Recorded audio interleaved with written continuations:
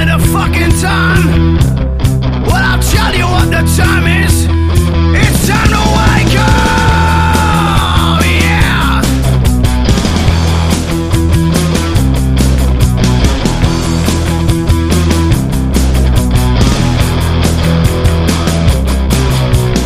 Pick a word, my friends. It's called conspiracy. Feed it full of fucking lies. Eating shit and spitting me. Suffocation around my back is hooded in my eyes. I got a fucking noose. You're hanging out tonight. Wake up, yeah. Welcome to episode 46 of the Big Conspire. I'm Rick. And I'm Lee. Hello and welcome. How you doing? Lost for words for once. I doubt that. Anyway, right. So, what's new, bro? How you doing? How you doing? How you doing? I just caught him like. How you been? He doesn't realise he's on a podcast. It's like I just rung him up and like, bro, can I have a little chat? And I'm like, oh, welcome to the Big Conspire. And he's like, oh, he's not really. He's sitting in front of me. Well, he's not in front of me. He's on a screen. All right, stop rambling. Right. I'm rambling on. Right. Yeah, I'm cool, man. Yeah, has it been an interesting week? It's been a very busy week at work because idiots, sitting at home ordering things still. I suppose it pays my bills, so, keep ordering stuff. Keep ordering those shoes, people. And, yeah, so how you feeling now? You was a bit off after we spoke last week. You come off the podcast, and you relaxed, and suddenly your tooth started hurting. That's what I hear. It was actually hurting during the podcast a little bit. Oh, was it? Oh, you was all right. Yeah, I didn't mention it. I thought it was going to go away, but it didn't. It just got worse. Worse and worse. And then what treatment did you get? Agony. What happened? Right, I didn't really have any treatment because it was the weekend. I was thinking, emergency dentist, super expensive. Oh God, expensive. I get through the weekend and get into the week, and then you're not insured like the dogs, are you? Nah, go and see the dentist during the week. But so I had some painkillers, just the standard stuff, ibuprofen,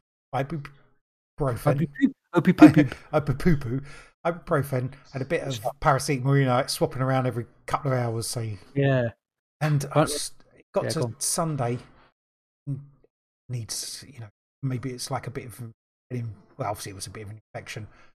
You're cutting out, bro. Sorry. I was saying I've probably got a bit of an infection, so I was.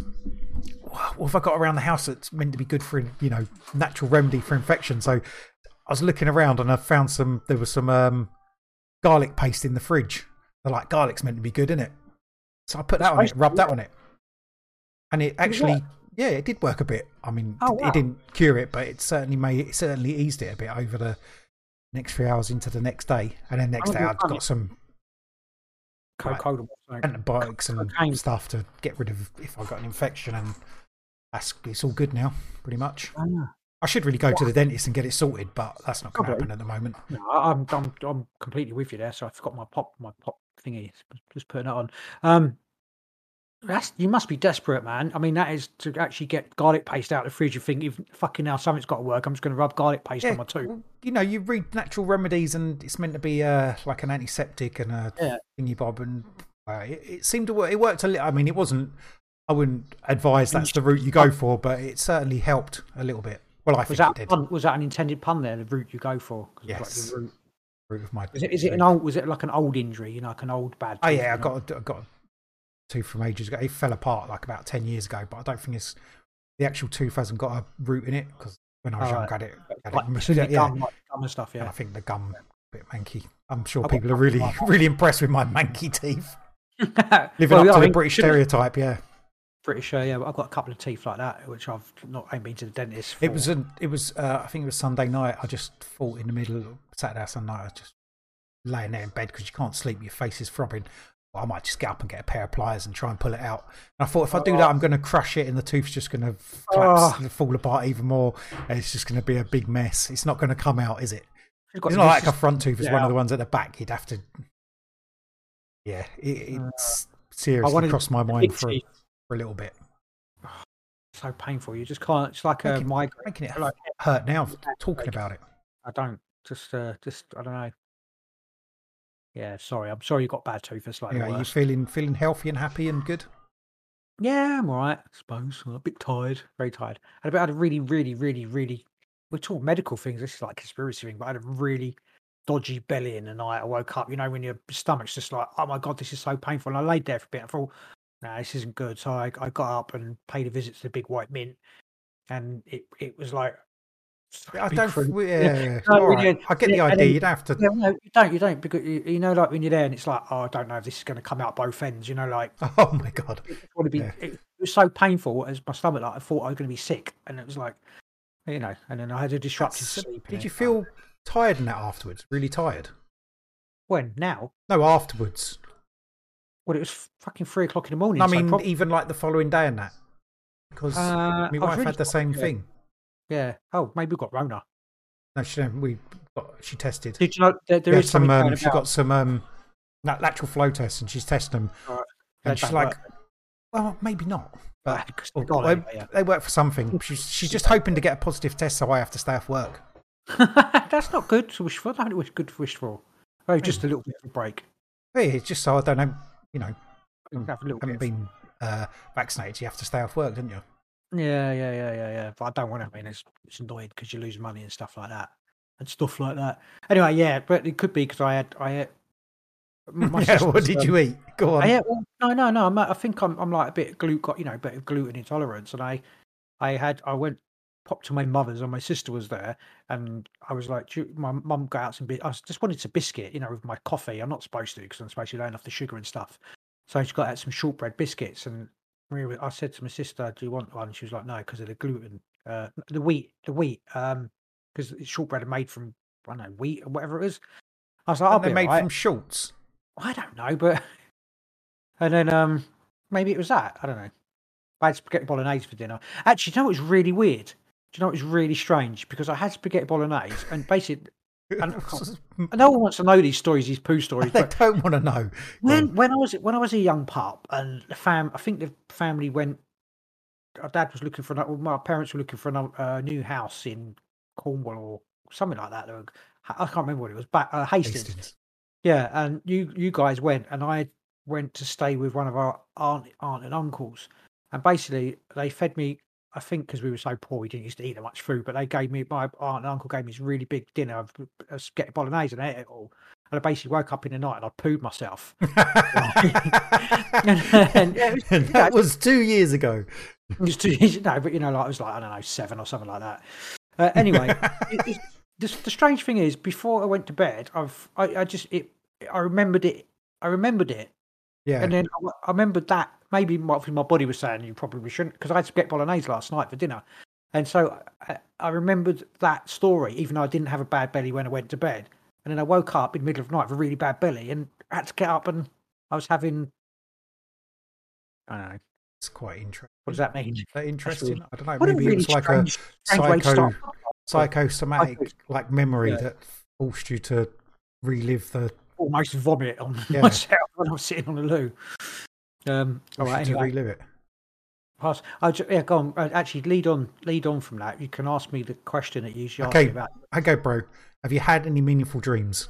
Yes, only one, but it's only meaningful because we're talking about medicine and stuff like that. Basically, after that night of the podcast, I had a dream about you, or me and you. Basically, I tried to get into Fairyland. We were going to visiting. They said we couldn't go. We had to go and do these tests. So we went to this test place. I don't know what the tests were, but basically, you ended up sitting in this concrete like chair, and it was like a medicine chair, like for healing. And I had in the dream, I had this white sage, and I was burning this white sage to try and heal you for. Trying to heal me, you didn't even know I was ill. I didn't even know you was ill, so that was like so that. But I mean, that's the that's profound. Is that a profoundy kind of dream? No. Yeah, and Mum I'll and let Dad you were be there. the judge of that. And I was saying that basically they had these little model houses. Yeah, that's not Fairy important, is it? Well, They no, were but fairy houses. only the fact that I had, and I was like, oh, Dad would like this. And Dad was like, yeah, I like your house, I like this little house. Dad's dead, isn't he? He's another dad. Anyway. Okay. I don't know. I haven't But had anyway, anything. the healing news. And then I was going to buy some white sage, but I didn't. I bought guitar instead, which is just as healing. It's not when you play the music, he isn't. Oi! Oi. Have you had anything apart from being... No, going on about the actual music, because the starting music to our podcast is actually you, part of that music, playing it. Well, only the bass, you know what I mean? I was just bass at the time. But yeah, it is. It's my old band, State of the Union. No, not State of the Union. Was it? Oh, no, it was... the other one. No Silent Order. We called ourselves No Silent Order because... we wouldn't, because of New World Order. It was like a parody of the New World Order. We were like, no Silent Order, we will speak up. And, okay, that went well. No, I haven't had anything. All right. My dreams have been returning, but not in any sort of... I keep waking up really early. What? Well, not really early, but like an hour earlier than I want to wake up. And it's annoying. Quite nice when you wake up an hour early and you realise you can stay in bed for another hour. Yeah, but I want to go to sleep. I don't want to be awake. I can't go back to sleep. I can't. I do struggle a bit, and then but if you manage to go back to sleep, it's the best sleep ever. And then the alarm goes off, and you're like, "I was having the best sleep ever." And like, it's an alarm. I have my best sleep sometimes at lunchtime. I have a little nap at lunchtime. I had it today because I was really tired because of being up in the night, and I like put my headphones on to past life regression thing, and I was gone, man. And then the alarm went off. I was like, I've got to go drive my van, half asleep. Stoned. I wasn't stoned at all. That's a complete lie. Wouldn't do that. Anyway, cool stuff. I've got nothing. I got nothing. I've seen no more, heard no more owls or anything like that. Nothing. All right. Well, what about current news? Got any current? Tell you what's happening in the UK news is so-called Prince. He was the Prince Andrew, has had his apparent title stripped by apparently the Queen, his mum's like, no, you can't be that. You can't have these titles. No, that's not. It's not true. Technically true. They haven't been stripped. They've been handed back. Oh, is that not the way? Well, that's the way they're putting it, isn't it? His titles have been handed back to the Queen. So he handed them back. I don't know, but they've been handed back by someone. I think there's some like. She's not going to go. She's obviously been. I don't know what the fuck. Whether it's her son, she can be like, "No, you can feel what the fuck you want. You can do what you want, basically, because you're like my son, and we do what we want. We do what we want." But I think it was like the military organisations that were a bit pissed at him. That Yeah, he had to give back loads of military stuff. I don't know why they just give him military stuff anyway. He's never done anything. They do, don't they? They just. But there's other titles as well, like royal titles that have been taken off of him, just military ones. Is it so that they think that if he hasn't got the titles, then he's not associated with the royal family? It's like he quite clearly is your son, Mrs. Queen. You know what I mean? You can't just go. It's nothing to do. It's nothing to do with me. Well, obviously, do you not see that they may be getting ahead of the problem because they'd be asking him, Andrew, did you diddle that girl or any other young ladies? And he'd probably, well, maybe under question, he probably started sweating, and he probably admitted that he did. Well, he would have had to. But so they think this could come out. There could possibly be other stuff, and they're just separating him, distancing him from the royal family. The core of the royal family. Because imagine, because it could be pretty devastating, couldn't it? The whole royals, if they just left him as he was, and then it goes to it goes through the court, he gets found guilty, and it's like, whereas now, if in 2 years' time, by the time if it ever goes to court or whatever, and then they'll be like, oh well, he was sort of ostracised back then. Isn't it just dirty and separated before? Isn't it like a civil? Yeah, it's a civil case. So it's not. He can't go to prison or anything like that for it, can he? I haven't got a clue what can happen. It's just a case of he'd have to pay her money, I think. Yeah. I don't know, but that was another thing that's come out of the Queen removing or him handing back or someone handing back. He's got they're not like the royal family's not paying for it. He's got to pay it out of his own fortunes. So he might have to sell his chalet, which is like £15 million worth of real estate, to pay off the £10 million he might have to pay out to this woman. Yeah, because otherwise it'd be basically us paying for it, wouldn't it? Yeah. So he's got to finance it himself. I expect to see a book or something, maybe a TV series, something on Netflix with him in it soon. Yeah. But you know what? Podcast. But they don't. No one. His None. podcast. What would his podcast be called? It'd have to be like No Sweat, wouldn't it? Non-sweat. Non-sweat. Fucking bastards. They'll just get away with it. I mean, it will be good for someone to actually, someone high up to actually get pinned for something like that. But I don't see anybody. I don't see when they're talking about it. There's no one that says, "Hang on a minute, let's have a look at the flight logs." It's not just Andrew. That's been totally separated from everything, isn't it? Yeah, exactly. Yeah, so that it's almost like that they've hung him out to dry so that everyone else can get away with it in a way. Seems that way. Yeah, but it's a slightly different case, isn't it? It's not the same case as the Maxwell thing because no one else has been implicated in that case anyway, apart from Epstein. It's only her and Epstein in that. Everyone was expecting a floodgate of other people to be, but they just was never mentioned, was it? Like no trafficking. The girls were in that case. The girls were trafficked for Epstein. It wasn't anyone else involved. She was just bringing them to him. There was never anyone else. Exactly. Yeah. No, even they don't. Yeah. Anyone. They don't. Clinton's, Trump, all of them. Gates. Every fucking. Tom, Dick, and Harry. Yeah. Other news in the UK, Boris is under a bit of pressure. Oh, that's what I was going to say. He gives a fuck, but no, he doesn't. But they're saying they've come out that they were had a drinks party the night before the funeral of the Duke of whatever. So that's come out. I think there's some kind of tit for tat thing there with Andrew. Civil servants have said Andrew's had to give his thing back. So I don't know. There's something involving the royals and the parliament or something there. No, I don't know because it's just dates, isn't it?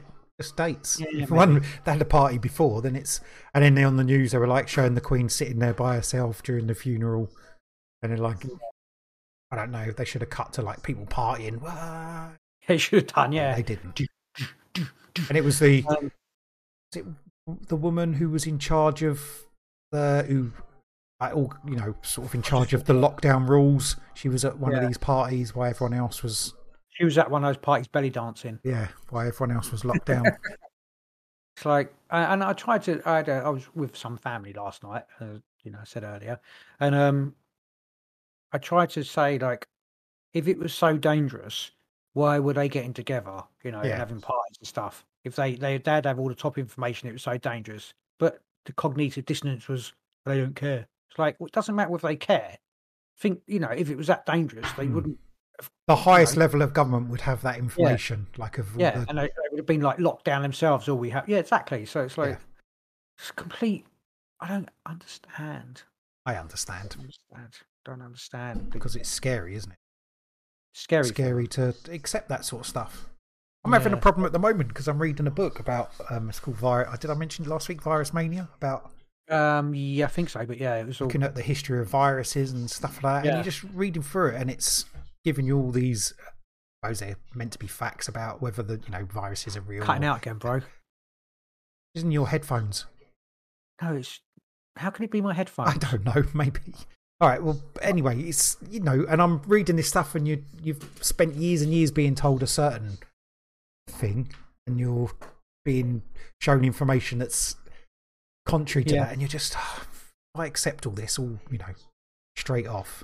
What you can do, it's difficult. You don't have to accept it, but no, of course you can question. That's the point of science, isn't it? You can question everything else. Yeah, well, I haven't finished the book yet, and when I do, I'll go and look at some other sources that support viruses and whether the AIDS virus is real or how they meant to have found it. And in that as well, how a lot of people just died from the drugs that they gave them as opposed to the the AIDS, HIV AIDS itself. Yeah, I'm still reading it, and I'm interested in what they say about the spread of AIDS. How does it spread? Because it certainly does spread. Yeah. So, anyway, it is real, isn't it? It's just hard. It's hard to get your head around that maybe everything you've been taught all your life is a lie. A lie. Everything. mean, the lie or just missing. Hang Yeah, on, maybe how long have I been saying this to you? you've been saying it a lot, but it still doesn't. But yeah, it's difficult, isn't it? That's what I'm saying. Yeah, it is You difficult. expect people to just, you go around and speak to your family and say something. They're not just going to, light bulb's going to come on and say, oh, yeah, that's fine. Unless they start looking into it. And even now, stuff we talk about, I don't, Yeah. I'm far more sceptical than you. I'm sceptical about everything, if you know what I mean. You're not, though. Well, I Really. think I am. I sort of question everything as opposed to not question everything. I don't accept anything. No, but you question it and then you still have a. Oh, I suppose when I'm like invested in believing in a certain way. Yeah, you're not skeptical about everything because you don't, you got a certain, like the coronavirus, you're a certain slant to the pandemic. Like it's not a real pandemic. So you're not skeptical. You've taken, so you've taken a stand one way or the other, haven't you? Yeah. It's not skeptical of the narrative, the official narrative. You're skeptical of that, but you're not skeptical of like the other side of it. I'm not. Sorry, yeah, because you couldn't live your life being skeptical of everything because nothing would make sense, would it? Doesn't. No, you'd be a lunatic. Yeah, because you just would be. Yeah, you'd be a mad person because nothing would mean anything. Yeah, because you don't trust absolutely anything that you see or hear. Your wife would speak to you. You have to poke her to make sure she's real. Yeah, or just what she told you is she's lying to you, and no matter what she says, and everyone's lying to you all the time. You couldn't live your life like that.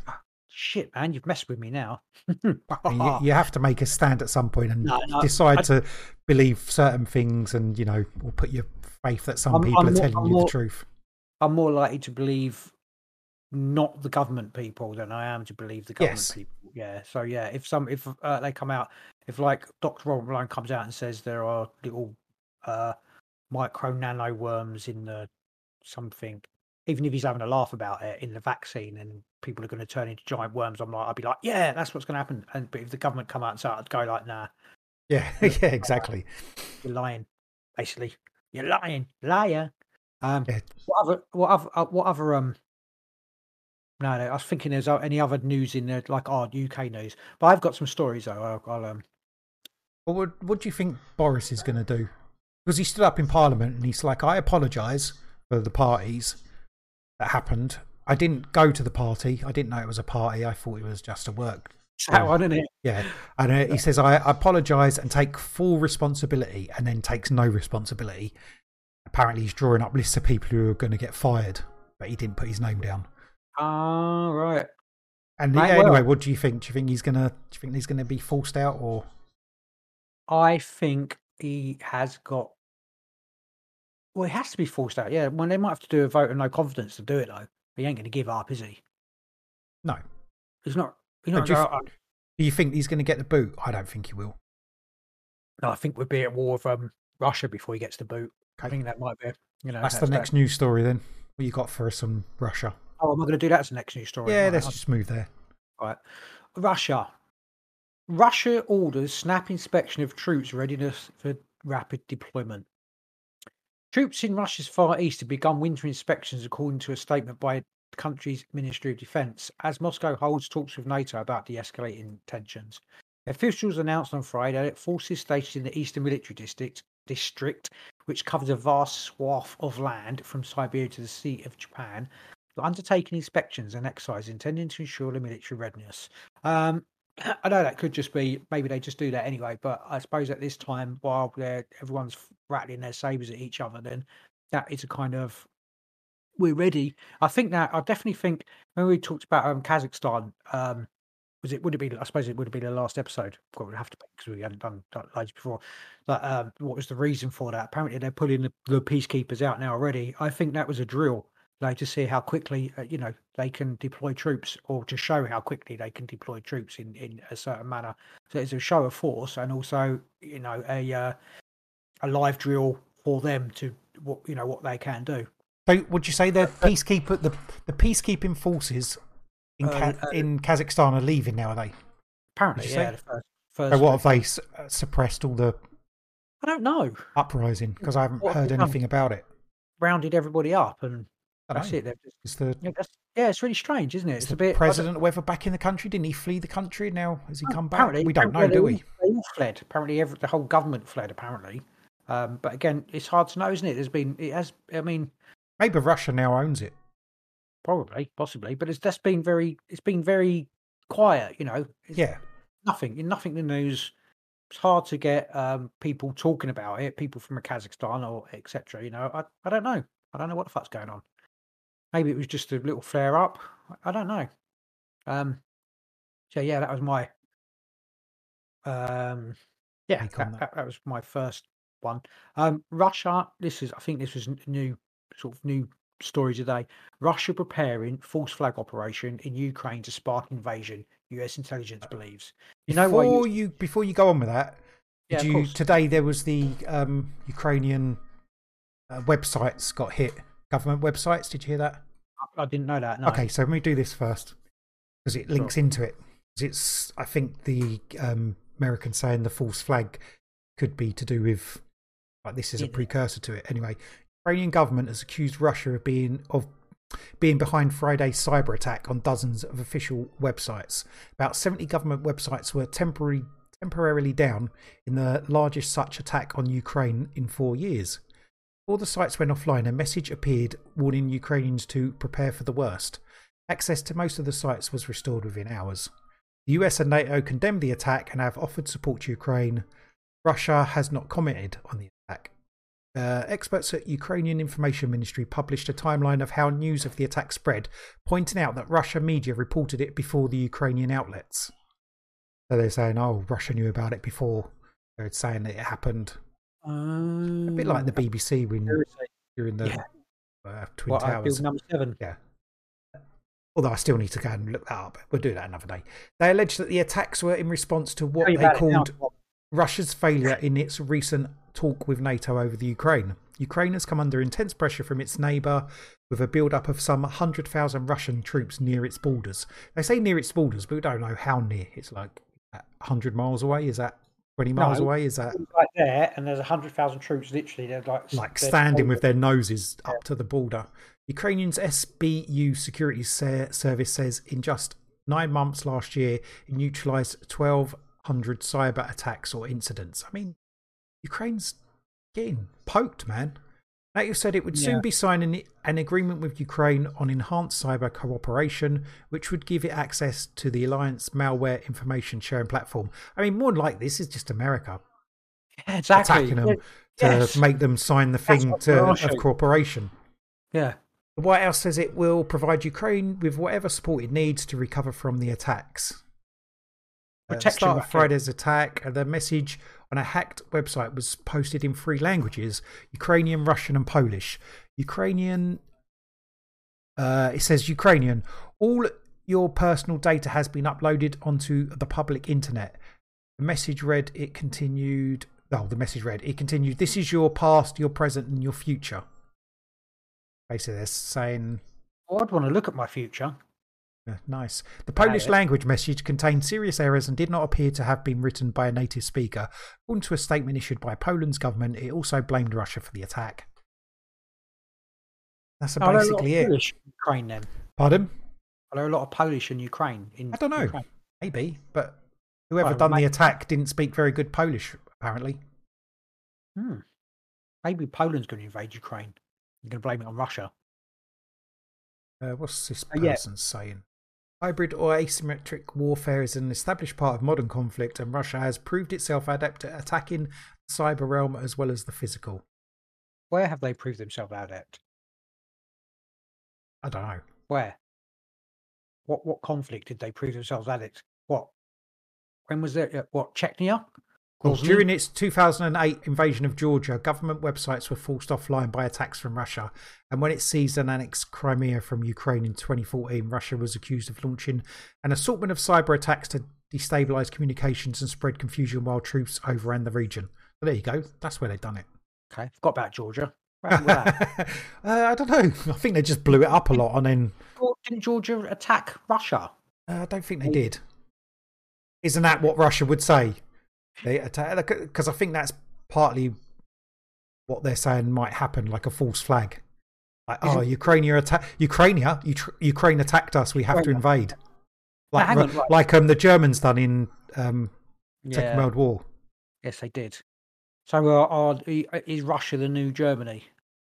I think they're trying to make it out that way, but it could be as well. I mean, I'm not. It does seem that they're all doing it together, though. Like, yes, you can see that it's not like they're all. It's all sort. It feels like a plan to start a war. It does, yeah. It's like and then they're just getting it ready to the right bits, and then they can just do whatever they want. It's so weird that we spent all the Cold War not having a war, and now 40 years later we're going to have the war that was would have happened. If the Cold War went hot, we're having that exact war, maybe as planned. More population decretion or whatever. Anyway, you go with your. It was just it's more or less what you were saying there. Russia. It is a US official who I wouldn't believe anyway, said the move. I'm sorry, I apologise. Russia may have positioned operatives to carry out a false flag operation in eastern Ukraine. US intelligence believes. A US official said the move would involve sabotaging Russia's own forces, creating a pretext to invade. So basically, doing an attack on Russian forces, and then Russia would invade and say they were doing it. The officers reportedly trained in urban warfare. Did I say operatives? Yeah, in urban warfare and explosives. The official said, as part of its plans, Russia is laying the groundwork to have the option of fabricating a pretext for invasion. Well, and it goes blah, blah, blah, going on. The Russian military plans to use these activities in several weeks before military invasion, where it's blah, blah. I know I'm doing a lot of blah, blah, but America would know, wouldn't they? Let's face it. Yeah, what false flags? They would know one. Yeah, false flags. Takes one to know one, if you know what I mean. A bit more. This is off of we'll go to the BBC, but they're saying Pentagon spokesman John Kirby, so we got a name, told reports on Friday about what he said were Russia's plans. It has pre-positioned a group of operatives to conduct what we call a false flag operation. An operation designed to look like an attack on them or Russian-speaking people in Ukraine as an excuse to go in, he said. The operatives were trained in urban warfare and using explosives to carry out acts of sabotage against pro-Russian rebels. He's saying the operatives were trained as if it's already happened. Were trained in sabotage against pro-Russian rebels, US officials said. Ukraine's defense ministry said similar acts were being prepared against Russian troops stationed in the breakaway Transnistria region of Moldova. Kremlin spokesman Dmitry Peskov responded by describing the reports as unsubstantiated and confirmed by nothing. And so it goes tit for tat, back and forwards. One person saying it's happening, and others. Blah, blah, blah, blah, blah, blah, blah, blah. So it's the same playbook Russia used when it occupied Crimea in 2014. I don't think it was the same, though. Apparently the people in Crimea want Russia to occupy them. Isn't that what they said? People in Crimea want Russia, to. Well, wasn't that like they were mainly like old Russians or like Russian heritage, and there was like I don't know if there was a vote, but it was apparently more people wanting to be under Russian rule. I don't know if that's true. That sounds like it's true. That also sounds like bullshit. But there's fighting there, isn't there, which you don't hear about either. Yeah, I'm sure there is. Yeah, like resistance to the Russian occupation, etc. I mean, even if the majority of people of Ukraine or in the Crimea did want to be part of Russia, I don't think they should have just walked in and said it's ours, because I don't know. It seemed a little bit wrong. Like we did to Iraq. It's the same thing, isn't it? Yeah, it's not right. Yeah, no, it's not right. 2 wrongs don't make a right. 3 wrongs don't make a right either. Might is right, isn't it? Apparently. Yeah. I mean, it all depends how. It may be a case of NATO, etc. Be like, go on, you can do it. Yeah, possibly. Like the false flags. There isn't Russian false flags. Maybe it'll be like America or NATO blowing up Russian things to, and then blaming Russia for it, or you know what I mean? Like some weird twist. So these what they call false flags go ahead. They're not false flags by Russia. They're false flags by the America and their allies. Yeah, which is and then Russia says they're not false flags because they're actual real and it's like pushing Russia to Yeah. like then invade and have to start a war. It's just Well, it'll make them, you don't know where what's right, what's wrong, do we? it'll make them. I don't even know the actual geographics of exactly Ukraine to the other countries, which is a bit stupid, really. I know you talk about. I know I'm on about like which countries. I know we looked at like. Christ, I'm not mumbling tonight. Mumble every week, bro. Kazakhstan last week, right? So you've got on the Russian border. You've got Ukraine and you've got Belarus, who are Russian allies, big Russian allies. Right next to Belarus is Poland. You've got Moldova, who's like right on the other side of Ukraine. Which I've just mentioned is also coming under the potential threat of false flags. And you've got Romania, Hungary. It's very Second World War-y. It's very Second World. Yeah, Romania, Hungary, Slovakia, Bulgaria. I mean, yeah. I mean, if Russia thought it was a false flag by the Western powers, would they just go through? You said Belarus is very much a Russian. Is it a Russian satellite? Is it? I don't know about satellite, but it's they very much supported by Russia, isn't it? And they very support Russia as well. Very pro-Russian. Yeah. Okay. Yeah. Right. So and then you got obviously Poland, the other side of that. I mean, whether it would oh bloody hell, sort of boil over into Poland, etc. Hopefully, it will just all go away in a little while, and people will find something else to. Climate change will come up, and we won't have to bother with war. Well, I think I'll deal with climate change because that's just paying more taxes. I'll deal with that much more than I want to deal with war. Climate change. Did you see there was a news thing earlier saying the British government, warns London residents to stay in today because of pollution levels. No, I didn't see that. People just stay in their houses because of pollution levels. Stay. Yeah, it was this morning. It was like a sort of a press release thing. It's like that, getting ready for that climate lockdown thing. Stay in your house. Stay in your house. I saw a report the other day saying at some point last week, London is the most congested city in the world. I was like, I don't believe that. Neither do I. I mean, there's a lot of cars, but it's no way it's going to be the most congested city in the world. There's going to be other like major cities that are just far more. Is that so they can justify the congestion charge and stuff? Yeah, maybe. And then obviously it's you got the thing. You got the report. It's the most congested city in the world, and then you got the air quality is so bad you have to stay in. Which yeah. And you've got the vote for the mayoral elections again coming up. No, I don't think so. No? Last year, wasn't it? Or the year before? Was it? Was it like? I don't know. It was a couple of years ago. Time does fly, doesn't it? It doesn't. Like sorry. Anyway, going on. You said hopefully it just all sort of blow over, but I've got another thing linked to the Russian thing. It's basically NATO collectively preparing for every eventuality of Russia if diplomacy fails. Obviously, you know that, but NATO members are collectively preparing for every eventuality with Russia if it walks away from the proposed diplomacy path in relations with the alliance and Ukraine. Deputy Secretary of State Wendy Sherman said on Wednesday. If Russia walks away, however, it will be quite apparent that they were never serious about pursuing diplomacy at all. That is why collectively we are preparing forever for every eventuality. I'm not going to make a news reader, put it that way. Sherman said during a press conference. So basically saying that they'll fight them. They'll fight them on the beaches. Yeah, they'll fight them on the beaches and every eventuality. Fight the bitches on the beaches. Do you think like it's if what's going to happen? What are they going to do like if they invade Ukraine and then NATO sends troops in? I mean, what the fuck? I don't know. Well, there's no stopping that, is there? No. How do you stop that shit? Get China to attack from the other end. China, yeah, maybe. Come on, China. Rescue us from Russia. No, will it? China will, if it no, they won't do anything, will they? No, China will. Then invade Taiwan. Oh yeah, probably do that. They'll just wait till we're all blowing each other up, and then they'll just walk in and give us all loads of money to rebuild and buy everything off of us, buy our countries up. They won't need to do that. No, they won't.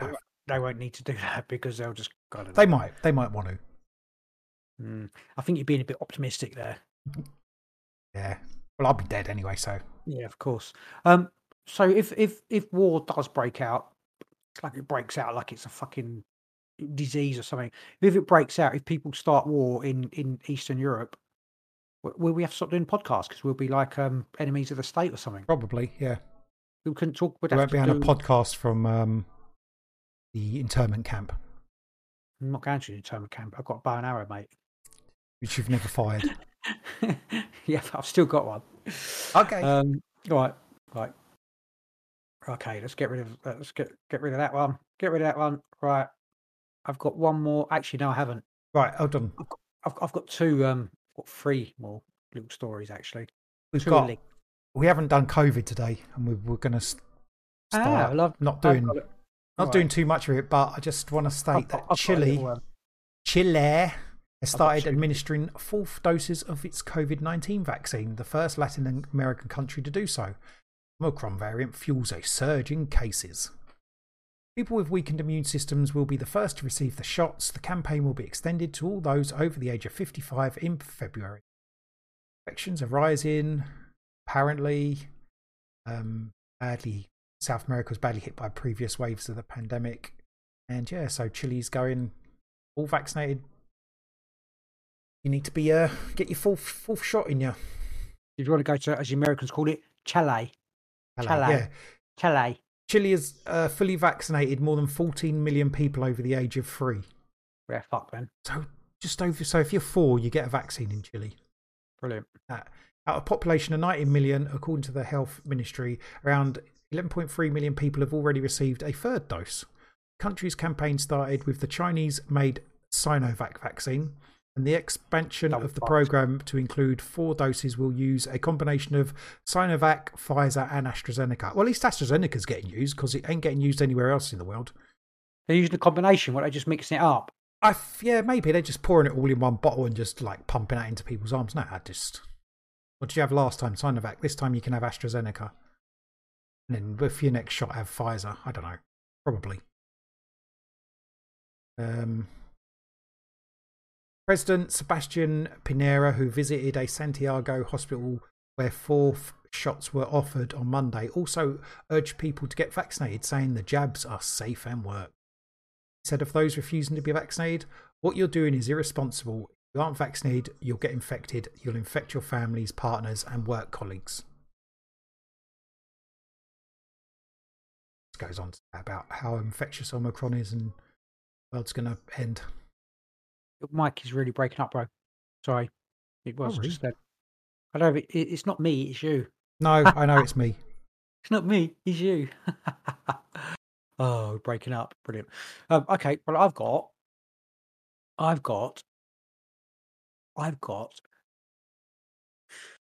Walensky blames comorbidities for widespread death among fully vaccinated. This is CDC head Rochelle Walensky, right? Yeah. A new study has found that many people who were fully vaccinated for the Wuhan coronavirus are now dead. Many people. I don't know how many people. But CDC head Rochelle Walensky is blaming comorbidities rather than the jabs themselves. In an interview with Good Morning America, the Centers for Disease Control and Prevention mouthpiece insisted that 75% of fully vaccinated deaths occur in people with at least 4 comorbidities, which she says are the true culprits.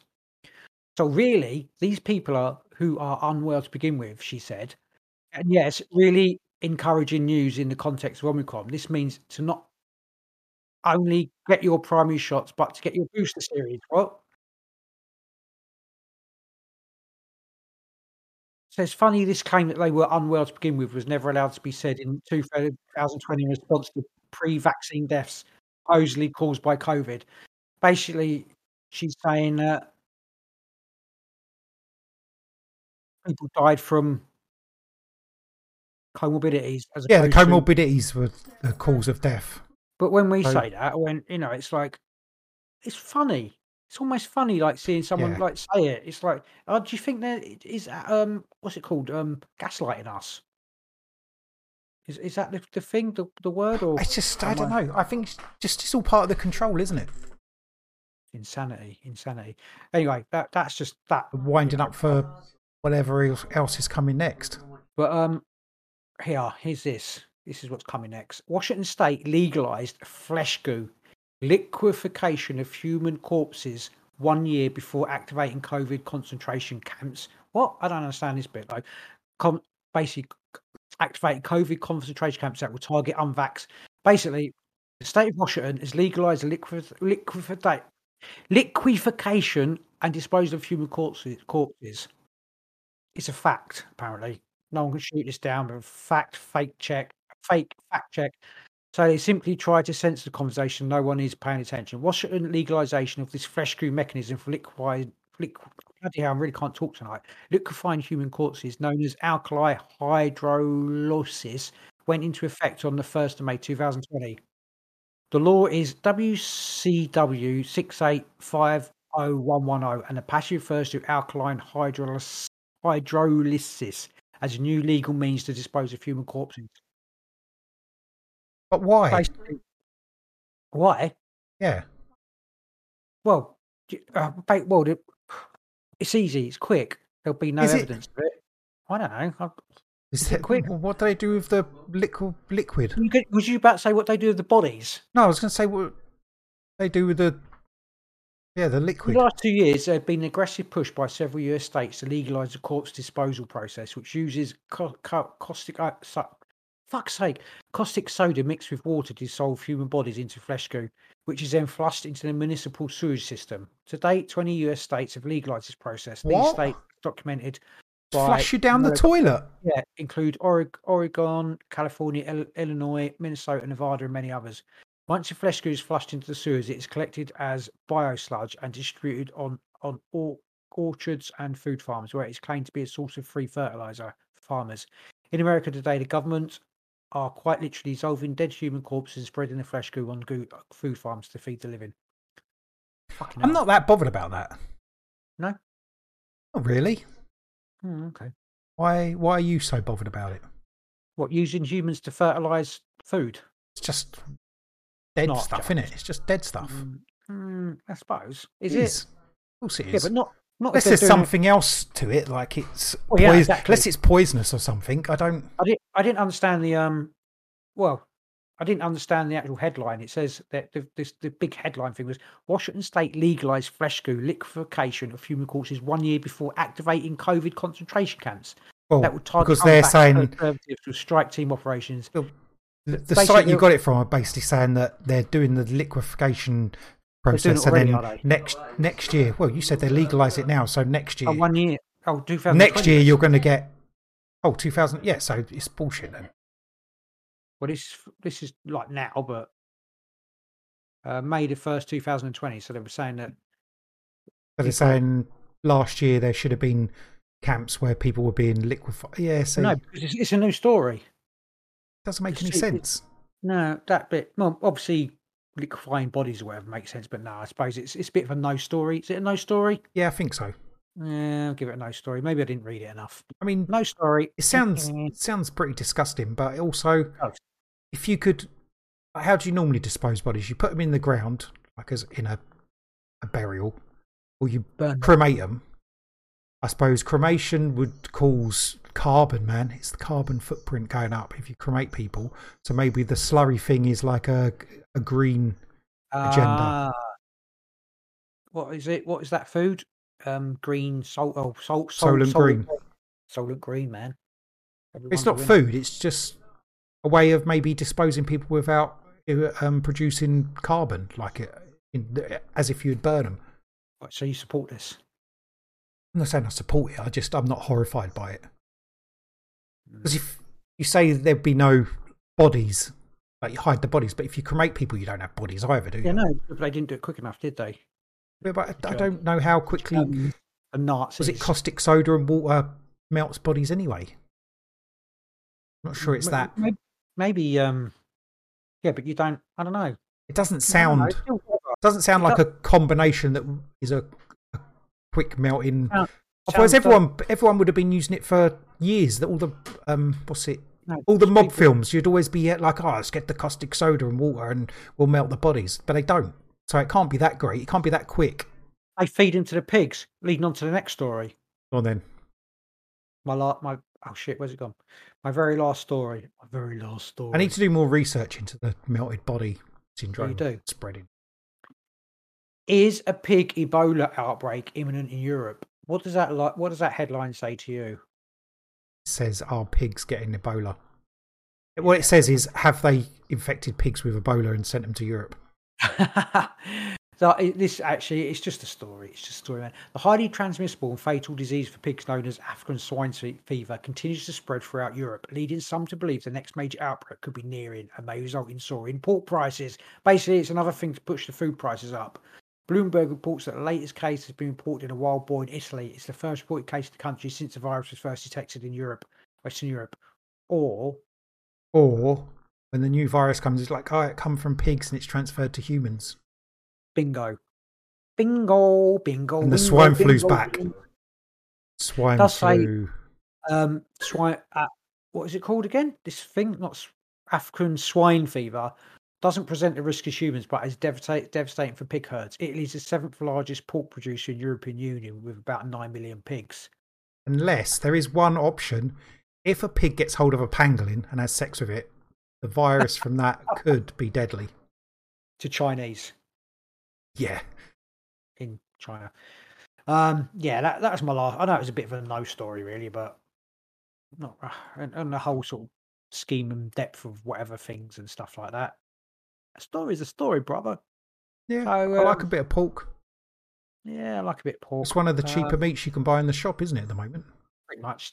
Is it? Oh, yeah. That's like compared to beef or lamb. Chicken's the cheapest. Chicken's pretty cheap. No? Isn't it? It's pretty cheap, isn't it? I suppose you get one of the cheap chickens. If you get a nice grain-fed organic one, it tastes a whole lot better than the... I get a cheap bleached one. Bleached plucked chicken. That one filled it with spices and stuff, doesn't it? It's all the same. Bit of chicken curry. It's all good.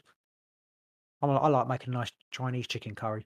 Anyway, the story today. Ding, ding, ding, ding, ding. We're going to talk about giants, aren't we, Lee? Big people. We are going to talk about giants, yeah. I like giants. Not little people, big people. Big people. We're going to talk about the mythological giants more than... At the moment, more than... I'll ask you a question, first of all. When someone says to you, when you think of giants, what springs to mind? Giants. I say giant. Tell me giant. Like a big giant, like a 30-foot tall. Of course he's big. No, because it could potentially be a man who's 8 foot tall. People might think that as being... I mean, it is giant, but that's not what I think as giants. I think really big. 6 foot tall is giant to me. Yeah. I'm going to... Bastards. Yeah, I mean, that giant. What do you think of? 100-foot tall. Oh, okay. I'm like really big.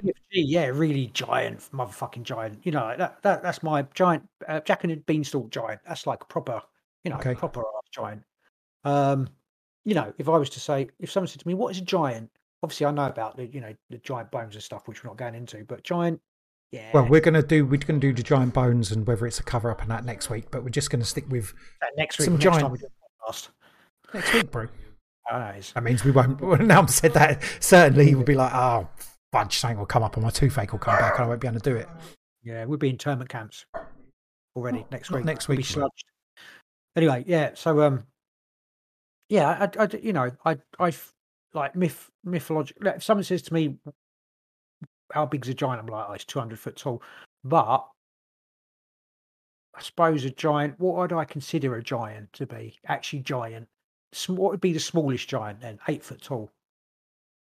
That'd be baby giant. Yeah. I wouldn't even cast that as a giant. That's just a big man. Right. I mean, he's a giant. I mean, he's giant, but that's not.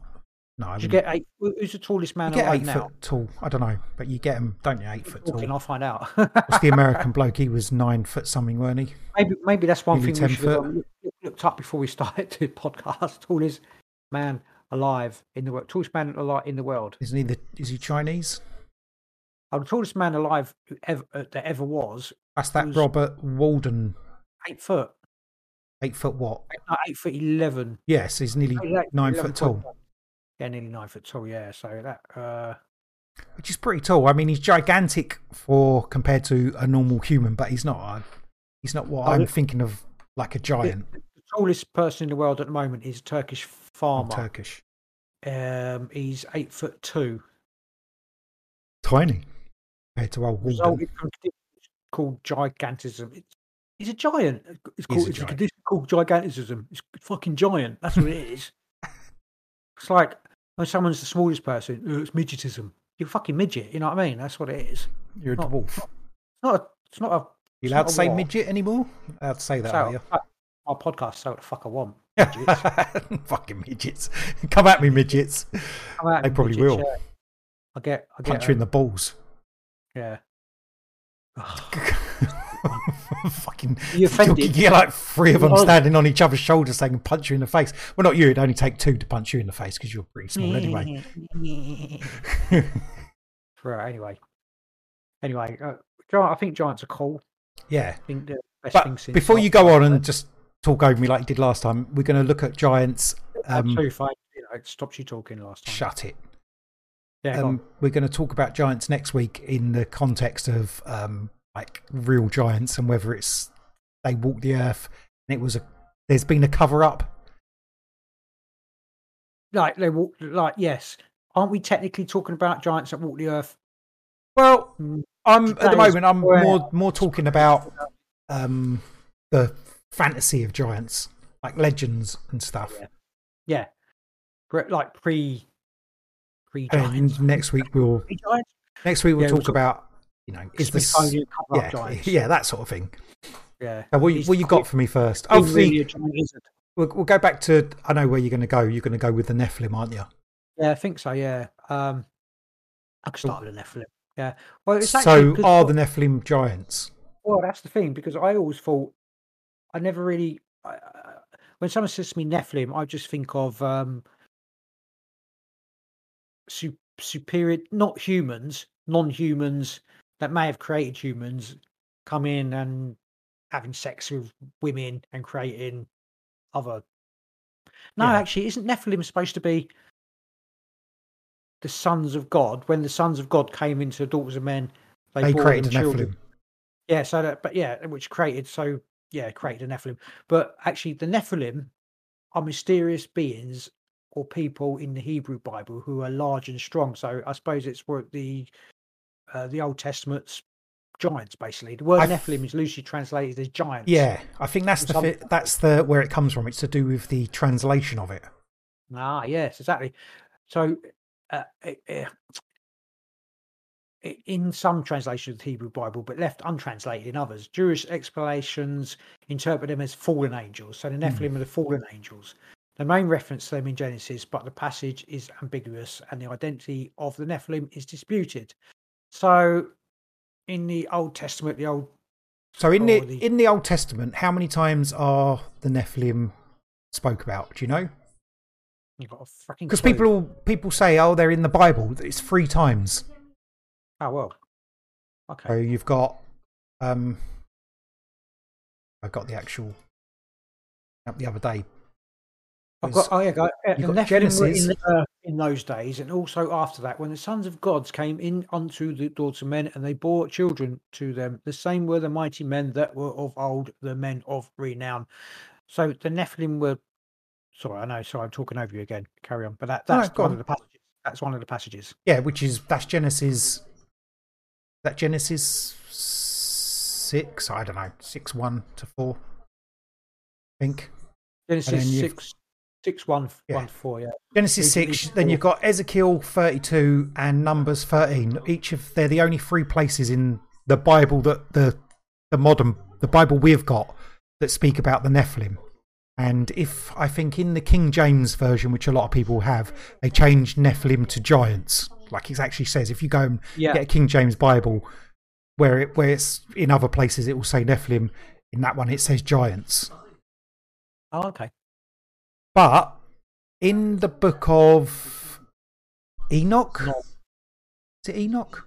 It could be Enoch, yeah. Because that's not in the Bible, is it? I haven't got a clue. That's not in the modern Bible, the Bible we have. I think it's in the Ethiopian, or there is other Bibles out there with that book still in there. Not in the King James, not in the King James because it was taken out during the when they decided which ones to go in and which ones to take, which bits to put in and which bits to take out. But is it Book of Enoch? Isn't Enoch in there? I'm trying to look this up now. Don't worry, it doesn't matter. Anyway, in that book that they took out of the Bible, there's a lot more speak. They talk of Nephilim, who we would say giants. I haven't actually got any information about it, but I know that is, and there is certain Christian religions that still have that in their Bible. Dude, is there reference to sizes? No. Yeah, well, there's a bit where they say that like men look as grasshoppers to these people, so they're that big. But men are so tiny. Maybe interesting. It makes me think of maybe they could fly, maybe like flying above men, so they look tiny. That made them giants. Not interpretations. Do you know what I mean? Like using like flying craft. Oh, we're not talking about that. We're talking about them being giants. That would appear that they're really tall and like.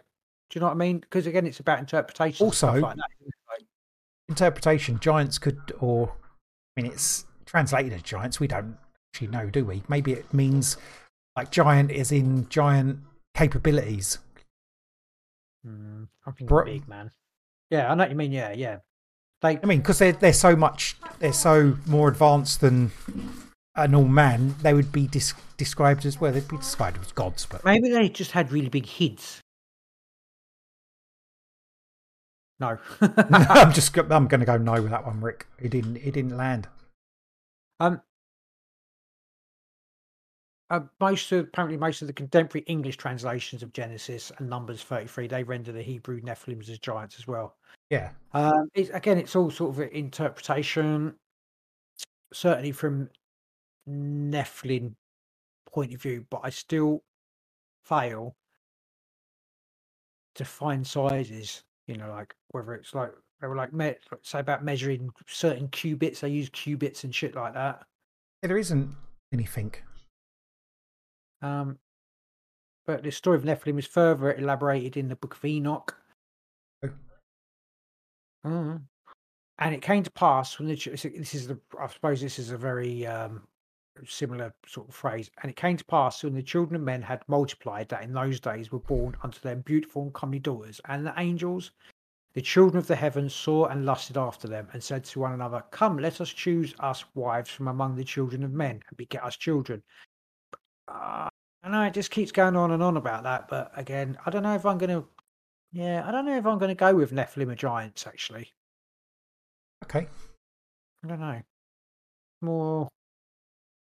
It's like they're more than us. They're not us, not humans, but it doesn't seem to be that they're actually. It's not like these really big people or whatever they were.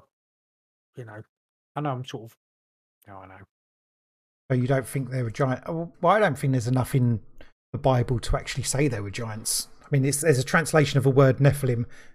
We're equated to giants, but I don't know. It doesn't really. It's also fallen angels, or are they those? And etc. etc. They haven't really established anything here, have we, with the Nephilim? No, probably. Have you got any foot more with the Nephilim? Not really. No, I just knew that you were going to start. I knew you were going to have Nephilim because you always go on about Nephilim.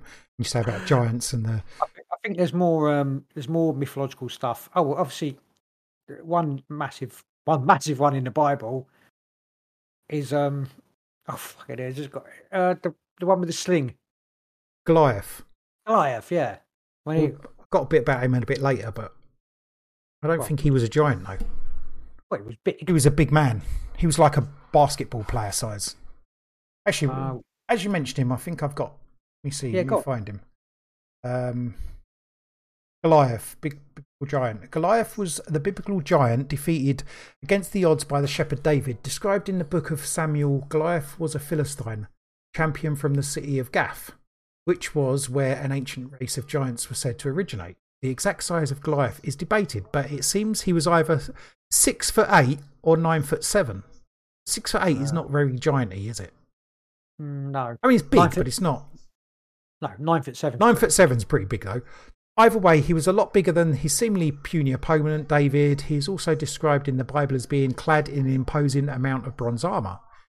In the classic story of the plucky underdog, David strides out to face Goliath with nothing but a humble slingshot, the fate of his people in his hands. David launches a stone from the slingshot, which hits Goliath right between the eyes, and he falls down dead. In a rather gruesome turn of events, David then cuts off Goliath's head with the giant's own sword. Most of us know the story of David versus Goliath has since come to represent the ultimate victory of the underdog. I mean, the sling, when I was younger, I was thinking, a sling? What a piece of piss. But yeah, I mean, they were slingers back in the day, mate. Back in the day. Bullseye in your head. Weren't quite longbowmen, but you know. No, but they're deadly. Good. Oh, yeah. Get one of those. What, a sling? Get it banned now. Wait till someone breaks into the, what's it called? The Queen. Yeah, no, the Queen's tries to attack the Queen with a slingshot. Yeah. Anyway, so he's either 6'8" or 9'7". What are you going with? I'm going to go 9'7", otherwise that's just rubbish. Yeah. That's proper big. Yeah. He died really easily. Get a stone in the middle of your forehead at 100 miles an hour. Maybe they weren't good enough slingers. Did he not take his hat off or something? Took his helmet off or something because he thought Probably not. He didn't have a helmet on. I don't know. It doesn't say. It doesn't tell me. What? Because he was like encased in bronze or whatever. Anyway. Okay. I've got a giant of legend, brother. He's a big man. Gog Magog. Also, Gammagog. Gammagog. Is he Irish? Gammagog was a legendary giant in Welsh and later English mythology. According to Geoffrey Monmouth's Historia Regum Brittante, the history of the kings of Britain, he was a giant inhabitant of Albion, thrown off a cliff during the wrestling match with Corinius. I'm just going to go with these. A lot of these names and stuff are a bit companion of Brutus of Troy. Gog Magog was the last of the giants found by Brutus and his men inhabiting the land of Albion. The effigies of Gog Magog and Corinius, used in English pageantry and later instituted as guardian statues at Guildhall in London, eventually earned the familiar names Gog and Magog. So they're actually statues in the Guildhall in London. The name Gog Magog is often connected to biblical characters Gog and Magog. So they're. You just sound like you're saying exactly the same thing. I know. It's like Gog Magog is thingy bob to Gog Magog. Yeah, but Gog and Magog appear in the Hebrew Bible as individuals, tribes, or lands. In Ezekiel 38, Gog is an individual and Magog is his land. Okay. It's like 10, Gog of Magog. I think so, yeah. Magog is a man. In Genesis 10, Magog is a man. And I wish I could speak. Epinemos, in ancestor of a nation, but no Gog is mentioned. And centuries later, Jewish traditions changed it. So I'm thinking that obviously maybe they've got this thing from the Bible and put it into, Britain, possibly. It says that Gog Magog, in the legend of the founding of Britain, as written by I'm mumbling a bit. Gog Magog was a giant of Albion who was slain by Cronius, a member of the invading Trojan colonizers headed by Brutus. So what? The Trojans came in and colonized Britain? Is this from the history? This is trying to link. 12 histories of, yeah. This is trying to just link into like the classical Greek mythology, isn't it? Like, we come from this famous Greek, well, not Greek city, Hellenic city, not Hellenic, is it? Troy. Whatever, you know what I mean. Blah, blah, blah, yeah. Gog Magog's combat with Cronius, according to Geoffrey, was repeated in Wake's Anglo-God, it's not doing very well here. Anglo-Norman brute and layman's Middle English brute. Because Geoffrey's work is regarded as fact until the late 17th century, the story has continued to appear in most early histories of Britain. It doesn't really say how big this giant was. Thus, according to the Middle English prose version of the brute, known as the Chronicles of England, Albion Albina was a daughter of Syrian king named Why can I just call him Bob? Right, Dionysius, from whom Gog Magog, Aloth, Erigan, and the other giants of Albion were descended. Wow. These giants lived in caves and hills until being conquered by Brutus' party arriving in Devon. A later chapter describes Gog Magog's combat at Devon, more or less, according to Jeff. Oh god, it's all a bit of mumbling. Basically, I think a lot of the time these like giants, they're just called giants. Like you won't get a description of how big they are. You just get So that's the they're thing. giants of old. You know, these were you just accept they're giants. So they could just be. All right, yeah. Look, it's like a. Or do you believe that descendants of Troy, like people fleeing Troy after its destruction, landed in Cornwall and fought giants to establish the Britons in England? So basically, giants ruled Britain. Yes, and then until the descendants of Troy came and defeated them, and landed in Britain and defeated the giants, and then seeded like.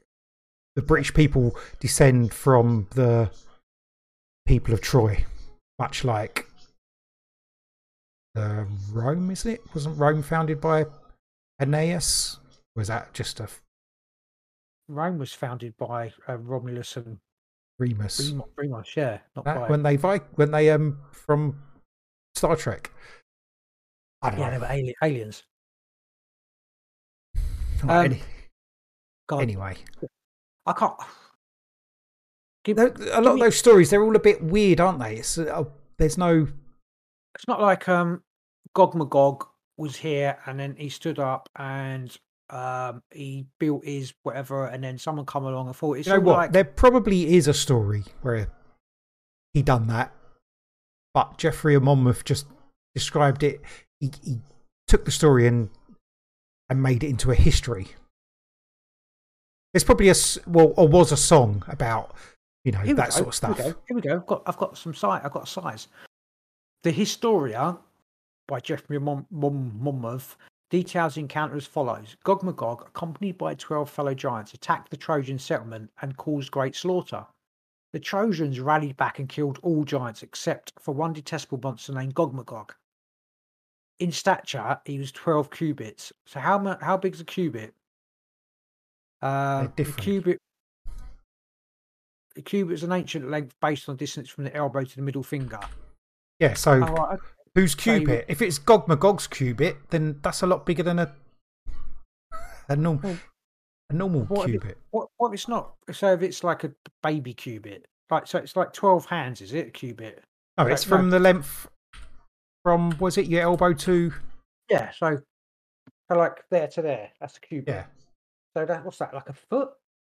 No, that's bigger than a foot. So he was 12. So let's say he was bigger than. So Gog Magog was bigger than 12 foot. Yeah. Mm-hmm. Okay. In stature 12 cubits, and as such prodigious. Oh, for God's sake! Prodigious strength that at one shake he pulled up an oak tree as it had been a hazel wand. He is captured so that Cornelius can wrestle with him. Like Cornelius must be, I got a thing of different cubits to inches depending on your where you come from. So a Hebrew cubit was 17.5 inches. Hold on. Oh, right, so yeah, 17.5 inches. How big was Gog Magog? 12 cubits. Okay, so you have to work that out in a minute.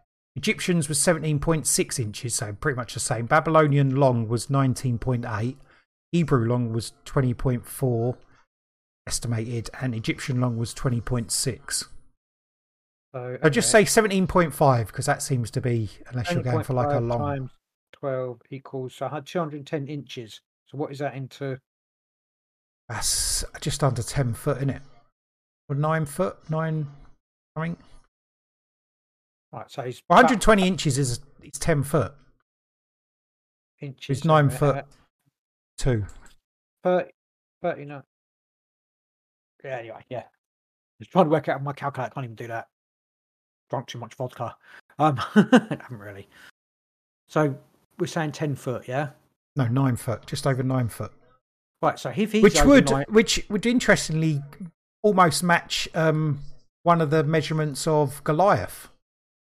Well, Goliath's 9'7", and I think like that match. If we take the 17, because it could be bigger, was 9 foot. Did I say 9'2", roughly?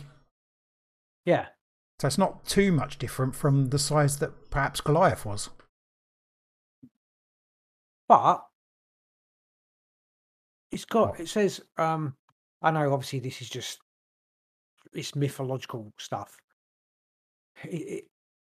Basically, it says that they capture Gog Magog so that he can wrestle with Corinius.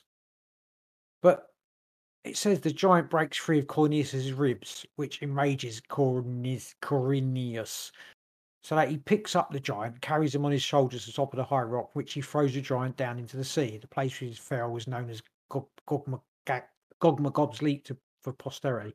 So Corinius must also be a giant. No, he's just a hero. You can't pick a 12 foot, 10-foot man up on your shoulder. Well, I suppose you can, but that's what I'm saying. Maybe that's the point. He's a hero. He doesn't have to be a giant to defeat a giant.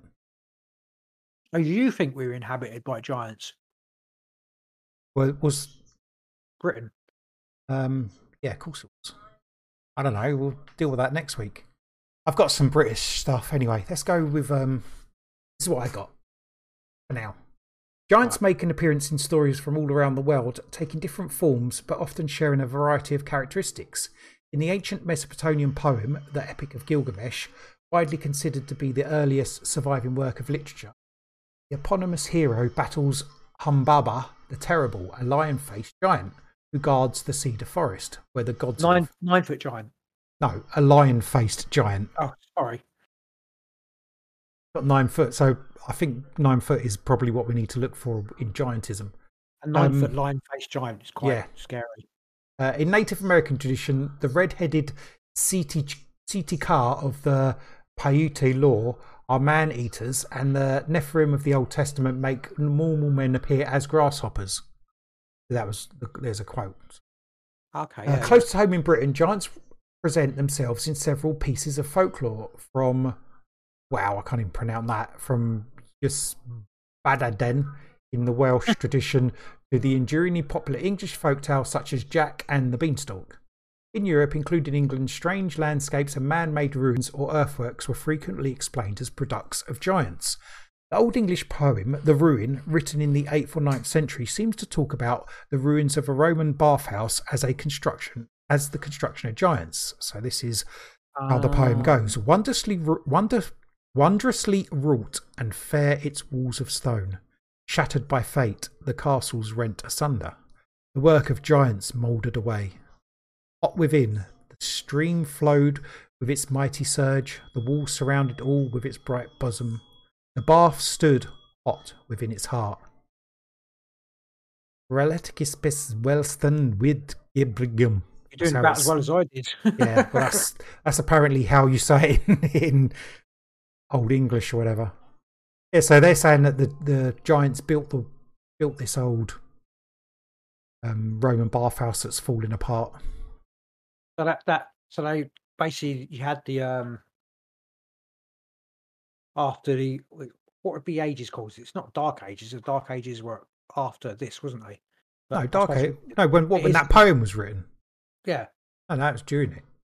So basically, what's happened? You've got the Romans, and then 8th or 9th century, coming out of the Dark Ages. Then, yeah, after the Romans left, you had obviously maybe that's during the sort of the Dark Ages, and then they found these places, and they were like, yeah, they look so fantastic that they didn't think that humans, we could have built them, so they must have been built by giants. That's basically what they're saying, isn't it? In this site, they're saying the place that they're talking about in this poem may be Roxter Roman city in Shropshire. Several scholars suggested Roxter was almost as large as Pompeii, and its beautiful preserved bathhouse and immense 7-metre basilica wall, the largest freestanding Roman wall in England, must have made an impression on the people who lived in the shadow of its ruins. It's impossible to know for sure, but we know that large landscapes were often attributed to giants. A 7-metre wall. I got a picture of it here, which obviously this can't see. That's a big ass wall. Yeah. I mean, it's still standing now. So yeah, back 2,000 years later. The people Wow. would just look at it and think, how did they build that? I mean, it's made of brick, so you just build a scaffold and put brick Well, on top think of about another. it. But Well, you think about the pyramids. yeah, You know, we think, how the fuck did they make that? You know, and people do think that it was, you know, possibly made by, I don't know, giants or made by other technology, not this, you know, not that we could do it, etc. So going and back to big stones, we're talking of Stonehenge. And we'll go back to Geoffrey of Monmouth, who we know is probably talking bullshit. But anyway, according to Geoffrey of Monmouth's 12th century history of the kings of Britain, Stonehenge was originally brought from Africa to Mount Kilurus in Ireland by giants. Its magical stones had healing properties, and the giants built a bathhouse amid the stones to cure illness, which is linking back to that past story, which was also the Roman was a bathhouse, where people said built by giants. yeah, It's not the same, but you know, I mean, so obviously maybe there was a theme of bathhouses and giants building the structures. Maybe not. Anyway, maybe curious. they did. Maybe the Romans were giants. Maybe. Geoffrey suggests Merlin transported the stones from Ireland to their current location on Salisbury Plain at the behest of Aurelius Ambrosius to mark the graves of slaughtered British noblemen.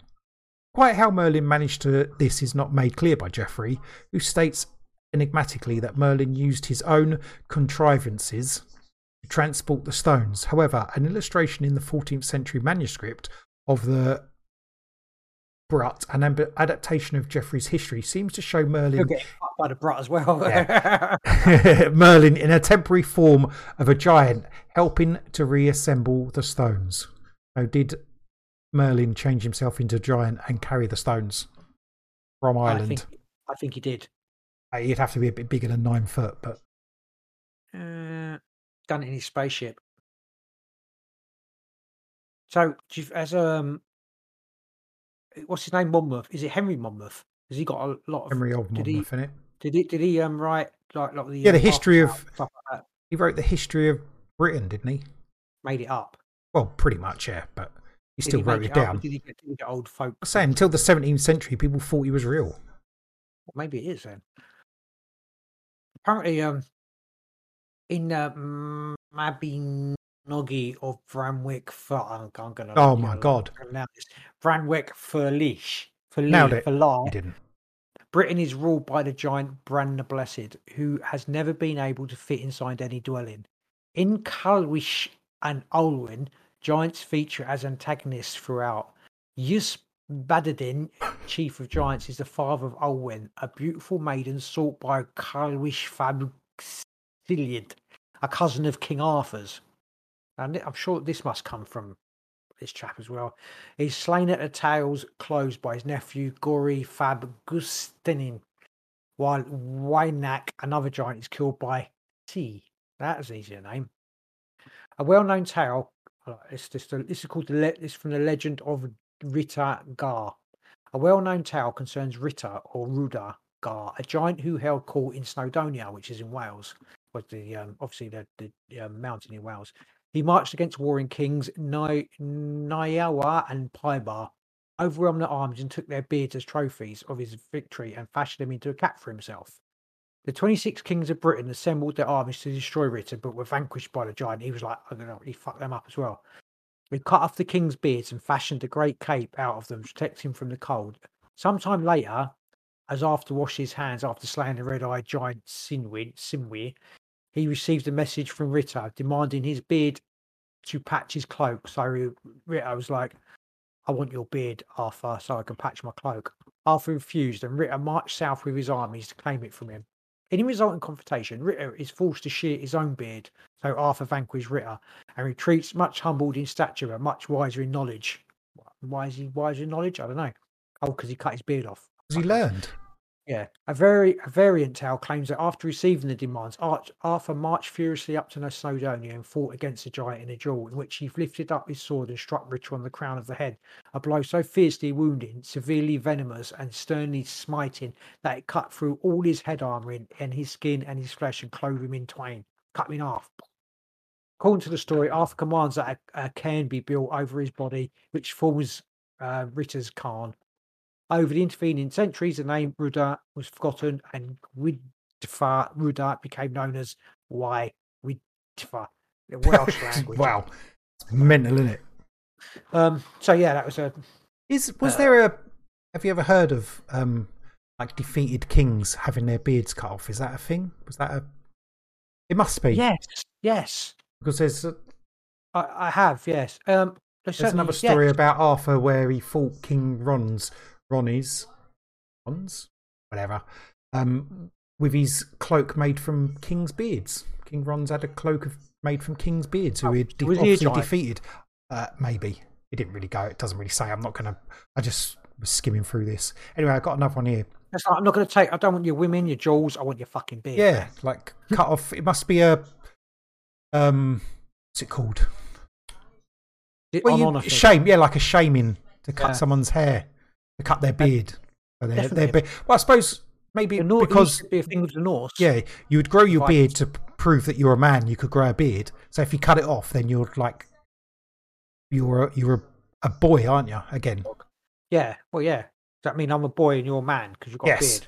Look, I've got beard enough for both of us. So anyway, I'm going to come and cut your fucking beard off. You can try. Fight you, mate. Fight you. You and who's giant? I'm a giant compared to you. Whatever. I'm at least 2 inches taller. Right, at Stokesay Castle in Shropshire, 2 well-heeled giant brothers are said to have lived either side of the valley in which the castle is situated. One on View Edge, the other at Norton Camp. They had shared stakes in a great hoard of treasure, which they kept in a vast oak chest deep in the vaults of the castle. They had only one key between them, so whenever one brother needed to access the treasure, they would toss the key to the other across the valley. According to legend, one day one of the brothers failed to aim properly and the key fell into the dark depths of the castle moat, where it's said to lie to this day. The chest remains somewhere in the vaults guarded by a giant raven, who will not let anyone break it open without the key. These brothers, happy to share their riches with each other, are far cry from the greedy or violent giant stereotypes. Like friendly giants. There's some other stories because I was looking through and about like giants throwing things to each other, like across valleys or across rivers, and there must be some symbolism there. I don't know what the symbolism is. Maybe it was giants throwing things. No, but they're not just. Obviously, you get giants like throwing rocks, but these were stories of like that. Yeah, or stones. Like there'd be a stone one side, and they'd throw it across the river to a giant on the other side, who would then sit on it or something. Things? No, it wasn't for destruction. Like the story I just read with the 2 brothers, they got one key. They live on either side of the valley. They're throwing it across the key across to each other so they can look at the treasure. So is it like a symbolism for? I'm going back to spacecraft, or like flying things. Maybe. Like they were on one side, they could fly across that. You know what I mean? That's what it seemed like. I'm sure someone's looked into it. There's probably a great treaty. Or giants were throwing things to each other. Giants throwing things to each other. We find a similar story in Yorkshire on Wildale Moor. You will find a mile-long stretch of ancient road that snakes across the moorland, probably Roman, but perhaps even earlier. I think they'd know whether it was Roman or earlier because they didn't build the roads the same way anyway. No. The causeway, known as Wildale Roman Road, may extend even further than this, perhaps up to 25 miles. Striking monument is also known as Wade's Causeway, after a giant named Wade, or Wada in Old English. Wade is a common figure in Germanic mythology, first named in the 10th century Anglo-Saxon poem, The Traveller's Song, as the ruler of Halsingum. It's said that Wade built the causeway with his wife Belle so that she could milk her huge cow on the moors. The boulders scattered across the landscape are said to have fallen from her apron as she went about building the road. In the 18th century, a whale jawbone was displayed as the cow's rib in Mulgrave Castle, which Wade is also credited with building. Wade's wife Belle was no less productive and is said to have erected Pickering Castle nearby. While building the castle, legend says that Wade and Belle were limited for tools, having to share a massive hammer, which they threw to each other to and fro over the hills. A model of marital bliss, Wade and Belle upend our negative preconceptions about giants, just like the two giant brothers in Stokesay. But again, they're throwing stuff over the hills. It's like they're throwing it backwards and forwards to each other. There's definitely some symbolism there. There is, yeah. But I don't know what it is. I don't know what it is either. I don't know what it is. I suppose you'd need to, if giants like these giants are not real, then what do the giants represent, and what does the thing that they're throwing to each other represent? I think the giants are real. Okay. No, I know what you mean. Yeah, I don't know. I don't know. Yeah. Is it giant? I don't know. What could it possibly mean? I'm sure someone will tell you. Someone must know what it means. Are the giants like one giant is one kingdom and the other giant is the other kingdom, and the thing they're throwing is a spaceship flying between them? I'm thinking possibly that. I didn't want to say that again, but yeah. Right, you can say that. Yeah. You can say whatever you want here, bro. It's your podcast. I don't think it means that, but it's our podcast, brother. I'm throwing my podcast to you across the web waves. Okay. Like giants would. Yeah. Go on, you got any other giants? I've got more. There's loads. Was giant stories. You know what? I didn't realise there were so many stories about Arthur killing giants. Or old King Arthur. Yeah, there is loads, isn't there? I didn't realise. Really didn't get it. I didn't realise Arthur was. Is it probably the same story that's been rehashed? Told? Possibly. Well, no, this is a bit of a weird one. I don't. No, I mean, before you actually say it, but the Arthur would be, there'd probably been a story of him killing a giant, and then it's taken by different kingdoms around Britain at the time and made into their own, put their own spin on it, made it encompass their own people, so the names got changed and maybe slightly retold. Yeah. Probably that, yeah. This is a weird one. Malagar, the giant of Castle Mala, now the village of Pen Parkow, was captured in Saifolog, it doesn't say he's captured by, about 12 miles from his own castle, was sentenced to death. His enemies allowed him his final request to blow on his horn 3 times before his death. Now, this is, when they say stuff like this, it's obviously a symbolism of something, isn't it?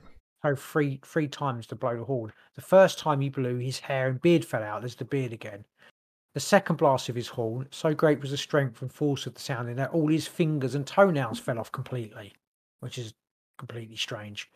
On the third blast of his horn, the intensity of the force of the sound caused the horn to be broken into small pieces. Mala's son, Cornipin, who was hunting with his horse and his hound, heard the sound of his father's hand and lamented over his suffering. He made to rescue his father, and in riding with such haste and swiftness, he tore the head off his hound off his body. So he rode his horse and the head come off his hound. It's like, what? He spurred his horse onwards, leaped in one great bound over the Yitziv River and attacked his father's captors. In the ensuing battle, he got killed. I don't know. It's just a weird, it's not just, I'd say, a lot of this stuff is symbolism, isn't it? Yeah. It's not it's not stuff that you can comprehend. It's like, what? Like, I bet if you looked at stories of giants around the world, you could come up with the similar stories, same symbolism. But unfortunately, we don't know what the symbolism means. No. Well, we don't. You probably could. Yeah, go on. I just want to read this one, but only because it's a bit weird. It's just weird. I just find it weird. Right, this is Cribra. We need a Welsh-speaking person to translate this. Quibra the giant lived in Castle Fin Crib in Morgaweg. Nailed it. Okay, you didn't. No, it's just... No?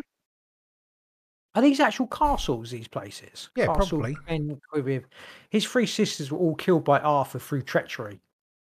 Arthur succeeded in slaying the giantess by nicknaming himself as Hot Pottage to the first sister, and Hot Pottage to the first sister, and Warm Porridge to the second sister, and as a morsel of bread to the third.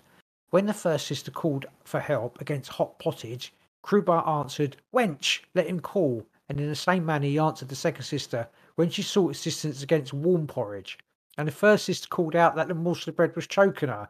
And to this he answered, "Wench, take a smaller piece." And when Quiver reproached Arthur for killing his sisters, Arthur replied, "Quiver, take thy combs and cease with currish anger. If I get a real chance, surely what they have had, thou shalt have too." I don't. It's just. I don't know. The stories, because nowadays we have like a linear thinking. So the story starts and it fits into, for the most part, it fits into some sort of framework of what do we call? What's it? Like how things work. What's it called? Yeah. Like modern day thinking. Yeah, reality. We have a way of reality. And if you say you watch something or you read a story, it needs to, even the stuff that is different needs to fit into a framework. So say Harry Potter is full of magic, but the magic has a framework that it fits into. Whereas these old stories, they're just wild. They don't need a framework to fit into. The framework is that everything's sort of fluid in itself. Yeah. Like the whole world is fluid and a part of it. And, you know, Arthur he's Arthur, but he can also be porridge or pottage or whatever you want to call it, and a piece of bread. It's like, that doesn't make any sense. But back when they had these stories, it did make, or again, it's probably symbolism for, you don't need to explain that Arthur can be a piece of bread that chokes you. It's crazy. The way you would understand it then, but you wouldn't understand it now. But because it's been 1,000 years since that story was created, or maybe even longer, the way we perceive the world, the way we look at stuff, for the most part, we just don't. It doesn't register with us anymore. We're too regimented in our thinking to actually accept that story in the way it comes across. Time and stuff it wasn't linear. Everything existed at the same time. It wasn't a beginning and end and stuff like that. You know, I don't think it would. If it didn't, it was back then, then that's still the same. But people didn't.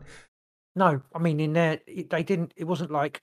Yes, exactly. They just thought everything was existing at the same time. There was no. They didn't go 200 years ago. Not like they probably did.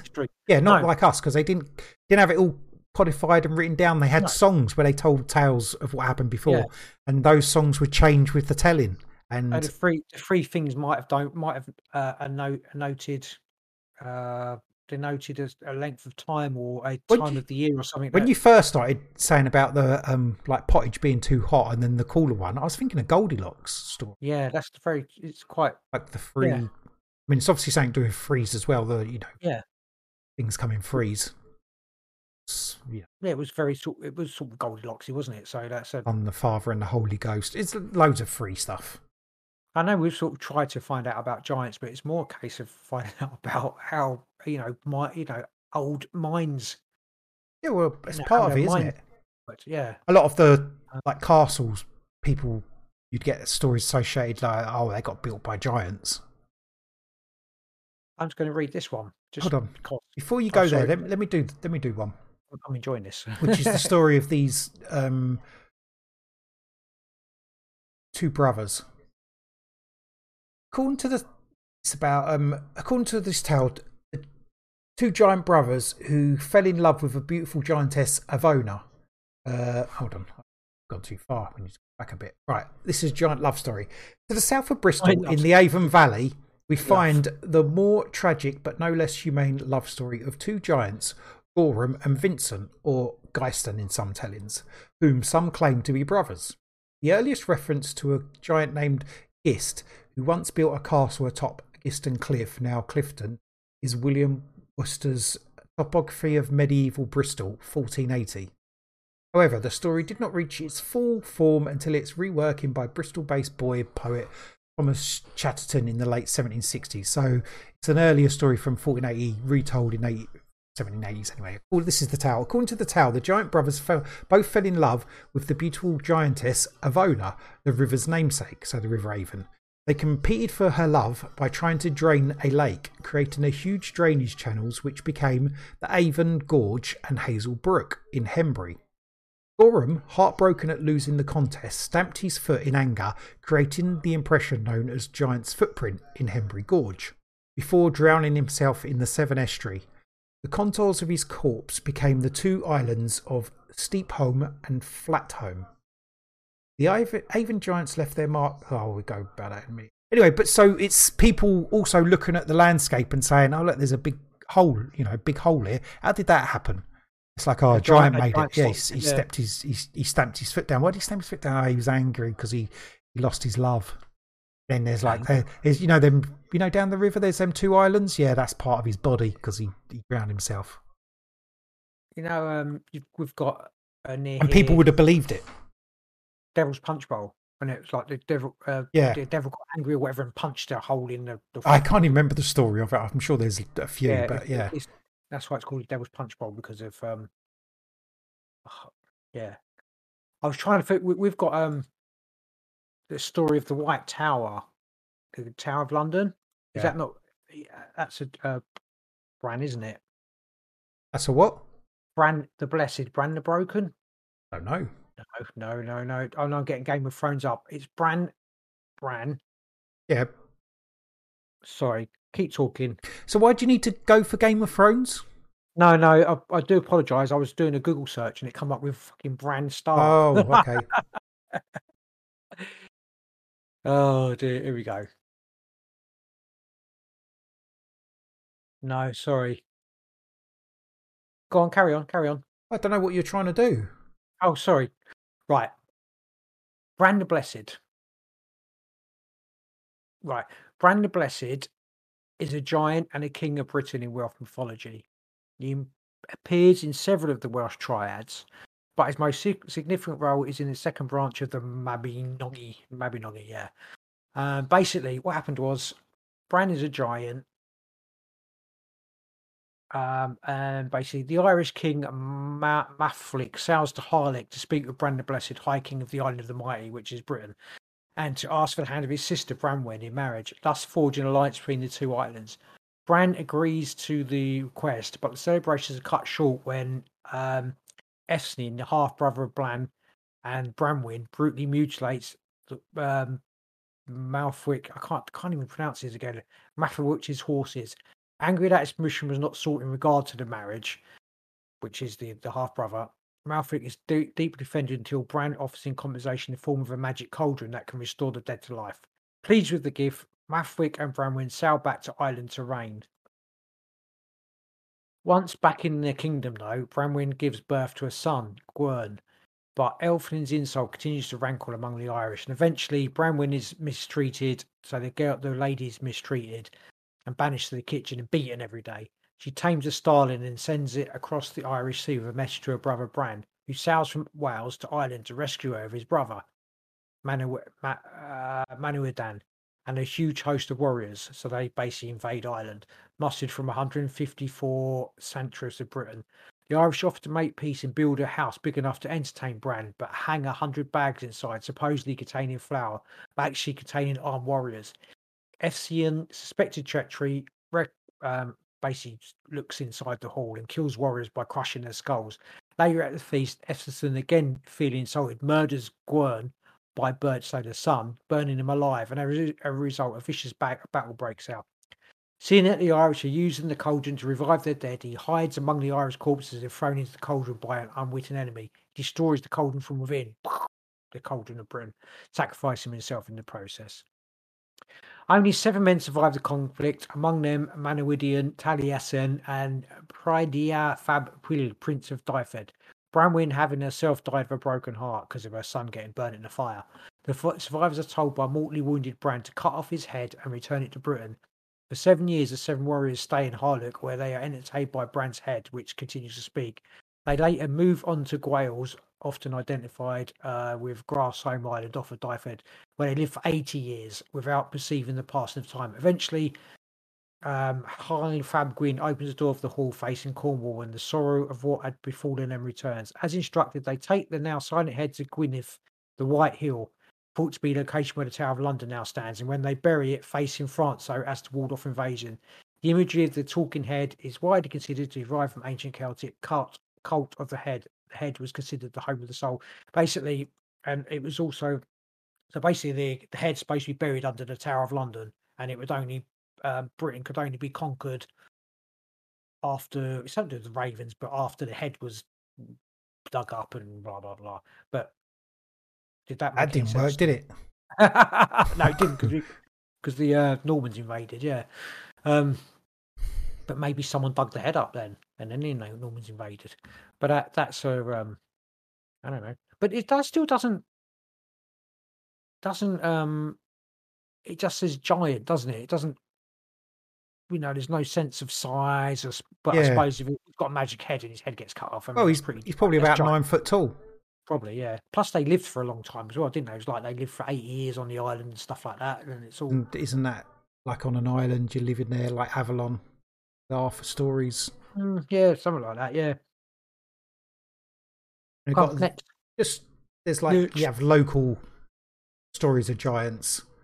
Obviously, you got the big Cernabus giant, which is that big white. It's cut into the what's it like? The outline of the white giant with his huge penis. Fat wiener. Yeah, fat wiener. Yeah. You got other stories of like local giants. The antiquarian John Wood describes one Haskell, a giant said by local people to have thrown a stone which became Hauteville's Quat, a standing stone near Stanton Drew stone circle. Again, why don't these people call it? Right, they're using all the old names, aren't they, for stuff? Why don't they just call Bob? The stone's called Bob. I don't know. Not Hagwig and you. Hauteville's Quat. Yeah. Anyway, they're saying that a giant, there's like a sandstone and a giant threw it and it stood there. I don't know. It doesn't say why the giant threw it, but done that. I've got. Wood reports that Haskell was so important a figure in local history that an effigy of him was maintained in the church at Kew Magna, just over a mile away. So in the actual Christian church, they had an effigy of this giant. Interesting. It doesn't say how long it was there for. Yeah, It's how big it was. I've got Canfrig Wheat. How do you pronounce that? BWT. Canfrig, a giant S, and which, notorious in the folklore of Gwynedd, lived under a great stone in Nant Peris and killed and ate a number of community's children. So that's a bad giant. Bad giantess. They like eating children. Gogfran the giant is recorded in the Welsh tribes as the father of Gwynedd, Arthur's third wife. A tale tells of the imprisonment of a number of his sons by the giants of Bron rigging, leading to Arthur's attack on the abode to free his brothers-in-law. Arthur, do you think Arthur's a leader? That's Arthur's leader, isn't it? So it's. I know you've got Arthur everywhere, like fighting his giants, but it's probably just an acronym for, not an acronym, but a thing for the leader. Yeah, maybe. Not the same. Probably not the same sort of person. Not the same person. Maybe we need to do an episode on Arthur, and it'll just. Maybe it was just one. Like I say before, it was one person. The story's been taken and changed and warped depending on where in the country it was taken to. Okay, so some other giants. You've got obviously the Titans of ancient Greece. Yes. They would be classed as giants, wouldn't they? They would be giant. I suppose. Also, they're Titans. I don't think they were small. I always imagine them as being really big. Astral. Me. Yeah, no, definitely, Titans. Well, they are, aren't they? The Titans are. Yeah.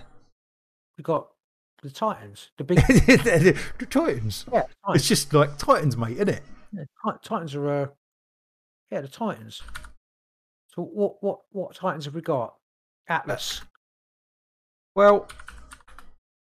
Yeah, I've got a bit about Atlas. To be fair, he must be quite big because he held up the heavens or sky, didn't he? So what we got about Atlas? The giant who holds up the sky. In Greek mythology, Atlas was one of the Titans who went to war against Zeus, gods of Olympus. Zeus's gods Olympus.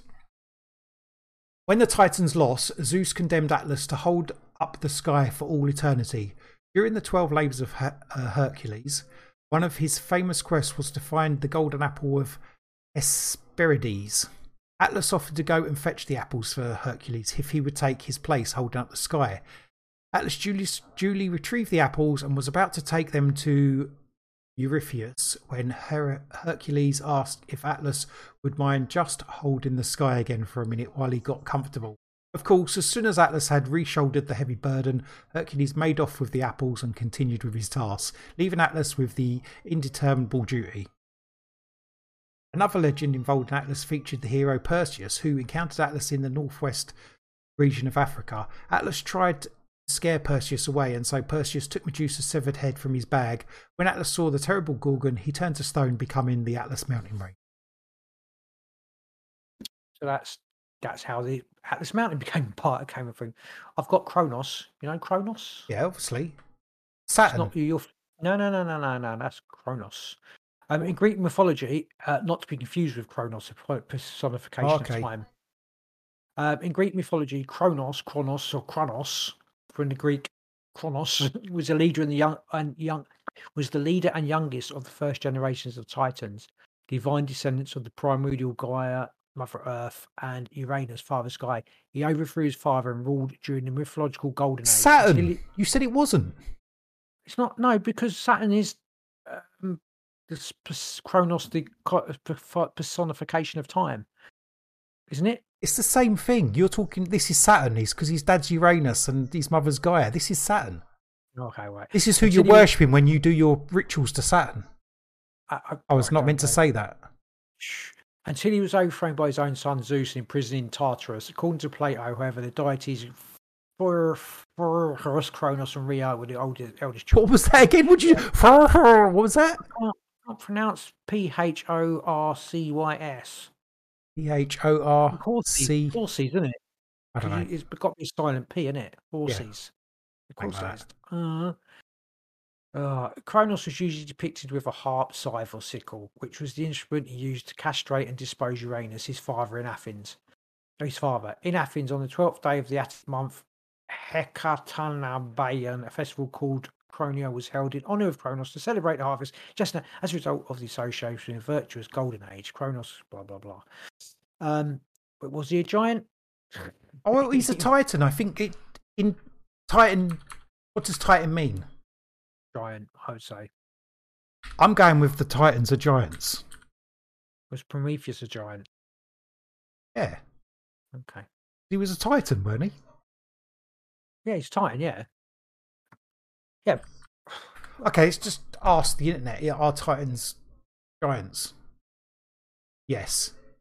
Yes. No, I'm not sure it's going to say that, but it's going to say yeah. They are. They get you a what? Card out. We'll ask the tarot whether Titans were giants. I don't care what your tarot says. I'm saying they're giants. Telling you. Ready? Go on. Are the Titans giants? Yes, they are. They still are. King of Cups, yeah. Was it King? King. It is. Yes. King of Cups as well. Big anyway, because Atlas is a giant. One of the Titans. Yeah, but just it's a mountain range now. It's gone down in size. Okay, so other god things. The the Norse? They had giants. Oh, they certainly the giants did, yeah. who lived in Jotunheim. Oh yeah, Jotunheim was like the realm of the giants. And their giants also fought against the gods. So the Titans were giants. They fought against the Greek gods. Jotunheim, their giants. But were giants in Norse mythology? Were the giants actually giant? If you know what I mean, were they big? I'm not being funny, because giants means something else, doesn't it? In like Norse, it's not. No, I'm going to say they were giant. I thought they're just a race. They're not necessarily like big. You know what I mean? I always thought they were, but I've since discovered maybe that they're not. I'm saying the giants in Norse mythology are giants as well. Okay. They're also giant. They're similar to Titans. They fought the gods. Right. Yeah. I mean, I can't say no. It's only because I was watching Ragnarok. Yeah. On Netflix, which is the Norwegian, Okay. and he basically he's like Thor. The bloke in it's obviously the reincarnation of he's Thor, and his brother's Loki, and he's fighting the giants, and they're just not giants. Well, because it That's wouldn't all I really can say. transfer to the modern world, would it? Well, But back then, when things were more fluid, good point. You could be we've giants, you could be codified it anything you wanted. with because you create your own reality. So over the years, we've created the reality where giants are small. I'm working on making giants big again. Then Okay, we need to collectively make they giants. walk around eating your We children need and to stuff. make giants great again. Make giants great again. Gonna make giants great again. It's great, man. Best giants. I have the best giants. We have the best giants. We have the best. The biggest giants. Biggest giants. With the best giants, the biggest giants, the most giantest giants. We've got the most giantest giants. That's something you would say. Everyone gets together as giants and giants. Man. Except for me, Great. my penis, because that's the biggest. No giant's bigger than me. Well, that's something you'd probably say as well. Penis. Penis envy. What have we got for the Norse giant? Norse giants? Got anything for Norse? What? Mike Tyson or something then, weren't we? I don't know. Anyway, no, I've got nothing. There's loads. There's so much to read and so much to get. It's like there's giants everywhere. Hindus have got giants. Right, so if giants, like giants are big in Norse mythology, you've got several giant strongholds are described in the surviving texts, as well as the castle of Utgard Loki, which was made from blocks of snow and icicles and was so big you could not see the top of it. There were also castles of Gastropinir, which was the home of the giantess Mengland, and Brimheim, home of the giant Daisy. The castle was the castle was so big that you couldn't see the top of it. It's got to be for giants. It's got to be a giant castle for giants. Otherwise, it takes so long to get up to the top of it, up them stairs. Yeah, definitely. Apparently, Emperor. Oh, for fuck's sake, Emperor Kaiko. Yeah, I'm going to read this name. Also known as, obviously, this is Japan, ancient Japan. Emperor Kaiko, also known as Oi Turashi Koshirawaki no Suminari Minakoto. Nailed it. That sounds like a spell or something you just done then. No, it's massive. Was the 12th legendary emperor of Japan. According to the traditional order of succession, both the Kojiki and Naihan Shoki, collectively known as the Kiki, record events that took place during Kaiko's alleged lifetime. Kaiko is recorded as being an exceptionally tall emperor who had a very large family and a big head. During his reign, he sought to expand territorial control. Basically, he was 10 cubits, 10 foot 2 inches tall, and that was 1st century AD emperor, and that's like official shit. So he's like blood of the giants. 10 foot 2 inches. Maybe everyone was super tall, and then we've just been messed with, and we've been shrunken. I don't think everyone was. Otherwise, you wouldn't have stories of giants, would you? Because everyone would be the same. But that's why I think there's stories of fairy folk, small folk. We are the giants. So the stories are... No, I'm not going with that. No? I don't know. We are the giants when the fairy folk. We're not the giants. If there was giants, then there was giants, and then there's fairy folk. Why do humans have to be giants? There isn't, because it's not... Anyway, not going with that. Oh, okay. Doesn't make any sense. Makes some sense. Even in a world of, like, any immutable, or mutation and small people, transference and that. It's what? So humans were all giants back in the day. No, in the day, man. We are giants, but because that's a relative thing. No, if fairies are like small, we're giants. Oh, shut up, idiot! Who says fairies are small? Well, I do. Okay. If the small fairies are small. Anyway, I got a Norse story for you. This is just a little bit. It's just a weird story. Right, the most well-known giant lord was Thrym. I don't know how you pronounce that. Thrym. It's Thrym. So I'm presuming the Y is like an I, but I don't know. YRM. Yeah, Thrym.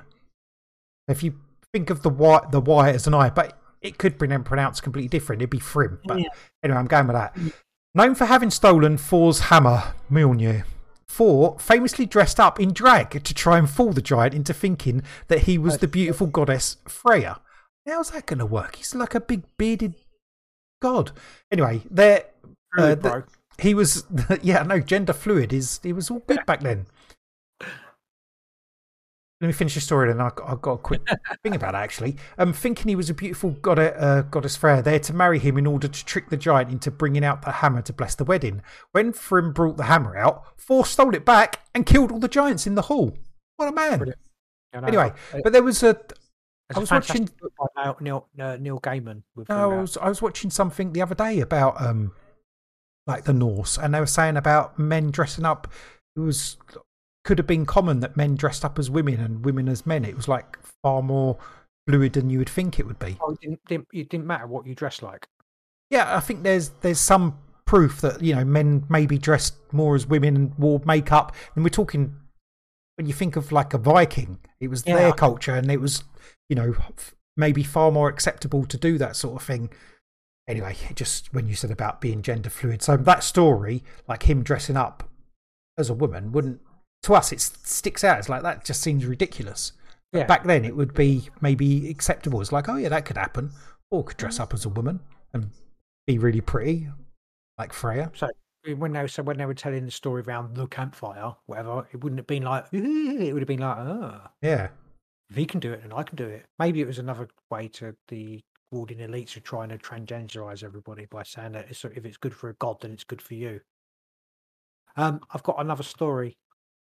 It's another Japanese emperor. It's basically and I'm going to say the name as well again. Emperor Chuai, also known as Tarashinakasa Shuiki no Sumiyanya Koto, was the 14th legendary emperor of Japan, and he was 10 foot tall. So the 12th was 10 foot tall, and the 14th was 12 foot tall. The 12th was 10 foot too, so they're getting smaller by 2 inches. Well, just the fact that it's actually in their sort of history that these guys were 10 foot tall. Interesting. Yeah, but it's one of those things, isn't it? Like, he was such a good leader. He was 10 foot tall and could take on an army by himself. It's maybe, exaggeration in to big up the person. Well, the 14th one, 12th emperor, the Japanese have traditionally accepted this sovereign's historical existence, and a mausoleum for Kaiko is currently maintained. So they've actually got a mausoleum for him as an actual. Yeah. Maybe they should dig him up just to find out. Maybe they have already. Yeah, God, there's so many stories. There are, I struggled a bit at the beginning with with the Nephilim, and even some of the Welsh stuff, because their names to us, they're unpronounceable. I got a bit scared, like trying to tell the story. I was like, oh mate, I'm glad I'm not live on stage or something, because I'm getting stage fright, because it was, and you just sort of losing it a bit. But, you look at it and you think, God, those names are just ridiculous. Anyway, okay, so we got another giant, apparently. Balor, one-eyed god of death. I know Balor. In Irish mythology, Balor was the king of the Fomorians, a race of giants who were said to be early settlers of Ireland. Balor, much like the Cyclops, was a one-eyed giant and the god of death. Whoever was caught in his gaze would die instantly. Due to this unfortunate tendency, Balor kept his single eye closed until his terrible power was needed. According to a prophecy, it was said that Balor would be killed by his own grandson, and so he imprisoned his daughter Evelyn in a crystal tower in a vain attempt to prevent her from having any offspring. However, before long, a minor god snuck in and impregnated Evelyn, who gave birth to 3 sons. On discovering the birth of his grandsons, Balor had them thrown into the sea. But one boy, Lugh, escaped his fate and was fostered by Manon Macblir, the god of the sea. The prophecy finally played out when Lugh led the Tuatha De Danann, a race of Irish gods, into battle and killed Balor by ripping out his eye. Isn't slain the sworn enemy of Slain the Horn God. Yeah. Great graphic novel. So you see, there's some things there like a similarity to some of the Greek myths, like throwing the children into the sea. Yeah. Got that. I was expecting for a minute there. I was expecting him to like swallow the children, like Kronos or whatever. But Taliesin ending up in the casket. You know how he got his what? He got his what? He got his magical powers, looting powers and stuff like that. His poetry and stuff like that. His magical. When you say looting powers, it wasn't like going out and robbing a shop. You mean playing the loot?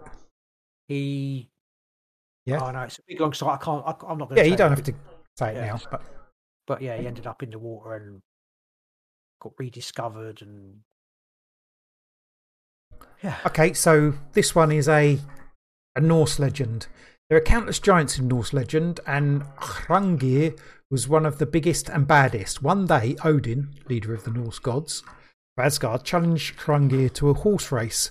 Odin rode his super-fast 8-legged steed, Sleipnir, and Hrungnir rode his standard-legged horse, Gulfaxi.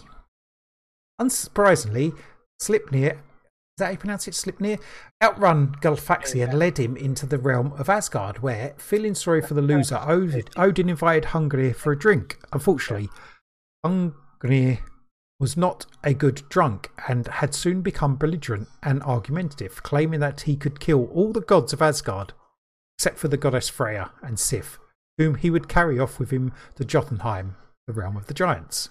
Becoming tired of Hrungnir's arrogance, the other gods called upon Thor, who challenged Hrungnir to a duel. Hrungnir agreed, and on the day of the fight, he turned up clad in stone armour and carrying a giant whetstone as a weapon. Thor threw his trusty hammer Mjolnir, and it smashed through both Whetstone and Hrungnir's head, and the latter fell to his death. It's said that the fragment of the whetstone fell to the earth and became the flint we see around us today. I mean, it's a pretty shit weapon, though, isn't it? Yeah, I've just got a stone that you. Is it like a whetstone's what you sharpen blades on, isn't it? Thor just killed all of them. Just like. Had he never met Thor before? Has he never heard a story about the hammer and that? Like, I'll just put some stone armour on and just carry a big stone and I'll take him on. Obviously, they were a bit stupid, weren't they? Like, I mean, it's a cool way how we got Flint. Maybe. So is that a representation of? No, it's not. I'm thinking like some meteor or something like that, but it isn't. Not at all. Right. It's like, no, it's just a way to explain where Flint come from. Like, where does Flint come from? Oh yeah, there was a giant, and he Thor did it. Thor smashed him to pieces, basically, or wrecked him with his hammer. And he wasn't even dressed as a woman at the time. Oh, so what's your favourite giant? I got some more stories yet. Okay. I don't know all the giants, but let's do this one. I haven't even read this one, so I haven't got a clue what it's like. Gentil are giants from the mythology of the Basque region of France and Spain. That was a combination in of France and Spain. I just said went for Frane. And are said to represent the pagans who inhabited the land before Christianity. Gentil were enormous, strong and hairy and loved to throw rocks. Because of this, they were thought to have built the many megalithic stone circles and dolmens in the Basque region. According to legend, Gentil died out after a huge, bright cloud appeared heralding the birth of Jesus. The frightened Gentil did not want to change and ran down the mountains and hid in a dolmen, never to return. However, one Gentil survived. Olent Zero, an especially large and grumpy giant who enjoyed a tipple. Having survived the death of his people, he is said to have walked to the nearest village and cut the throat of all the greedy people who had eaten too much. This legend was soon adopted and adapted during the rise of Christianity, and Olent Zero was repackaged as a Basque version of Santa Claus. In this sanitised reimagining, he visits children on Christmas Eve, bringing toys he has crafted himself. Never heard that one before. I haven't had a lot of stories out of that sort of region, like Spain and maybe France more, but especially not Spain of giants and stuff. Giants of Spain. It's Spaniel. Yeah. Like that. So they took it. The Christians took old Olendzero, who would go down to the village and cut greedy people's throats. I've heard stories of giants in. Is that sort of a naughty and nice thing, though? Before you go on, like naughty, like all the people were like overindulging, so they all had to die. It's like, so don't overindulge, or Olendzero will come and cut your throat. Yeah, and eventually, it was like, yeah, no one will have food, basically. No, what it is, yeah, you eat too much, everyone dies, isn't it? Corsica and Sardinia, there are certainly stories of giants from there. Sardinia, in the catacombs and stuff like that. Yeah, definitely. Yeah. Is that all you got? Yeah, sorry. Okay, yeah, sorry. Yeah, okay. Do you know what? I don't want to mumble on about it because I don't know it. You know what I mean? Like can't explain it. But it's there's a particular story of a group of children. I think we talked about it on one of our podcasts. Children going missing. There was a group of school children. They went missing under the. I'm sure it was Corsica. In the tunnels with the teacher. Yeah. There was it's linked to giants. Or, like is that one where is that the one where we was talking about a missing 411 and then you was that possibly, just or maybe the underground we were at the one about was there underground tunnels under the I don't know. Here's one of them. Go back people and listen to them all. I can't remember which one it was. Probably not even there anymore. It's probably one of the first ones, but no, sorry, they're all there. There, man, apart from the very first one. Anyway, in Japanese folklore, we've got Japanese giants now. In Japanese folklore, Oni are often hideous giants. I told you two Japanese giants. I know, but they were like emperors or whatever they're called. Ogons. Emperors. They were emperors, weren't they? Yeah. In Japanese folklore, this is more like Japanese, not single people. This is Japanese giants. Oni, often hideous giants in demon form. They are depicted looking fearsome with red or blue skin, 3 fingers and toes, and grotesque horns. They're also often naked. They wear a loincloth made from the pelts of wild beasts. Described as super strong, they're also very keen on the human flesh. Oni usually live in hell, having been sent there and transformed into Oni for living an evil life while on Earth. However, the very worst kind of Oni are those who are so unspeakably wicked that they are turned into Oni while still living and roam the earth causing misery to others. Japanese people traditionally celebrate the Setsuban festival in the spring to drive out the Oni.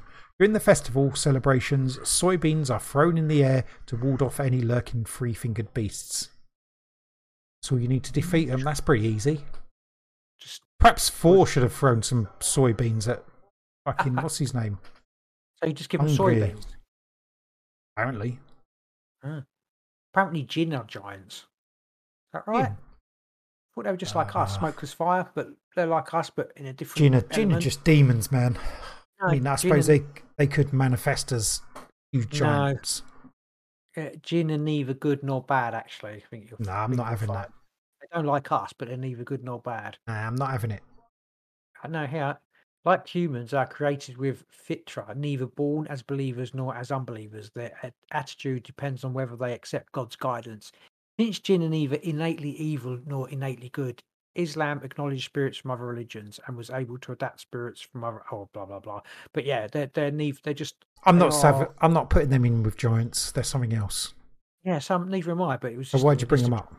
Because it was in a list. I just clicked on it and it was all right. They're not giants. No. There's a story about Gog Magog again, but that's the same one pretty much. Probably just a different, slightly telling of it. Right, who's this? Kumbhakana. Oh, you see, where's he from? She. There's not a lot of female ones. Kumbhaka. Yeah, there's loads in like Norse mythology. There's loads. Okay. I was going to say giantesses. You always hear about the giants going after the Nephilim, back to Nephilim, saw women and thought, because they're women, there weren't many of them. But yeah, like North mythology, lots of the gods married giant women or had babies with giant women, or giant women had. Were the gods big? They giants? I don't know.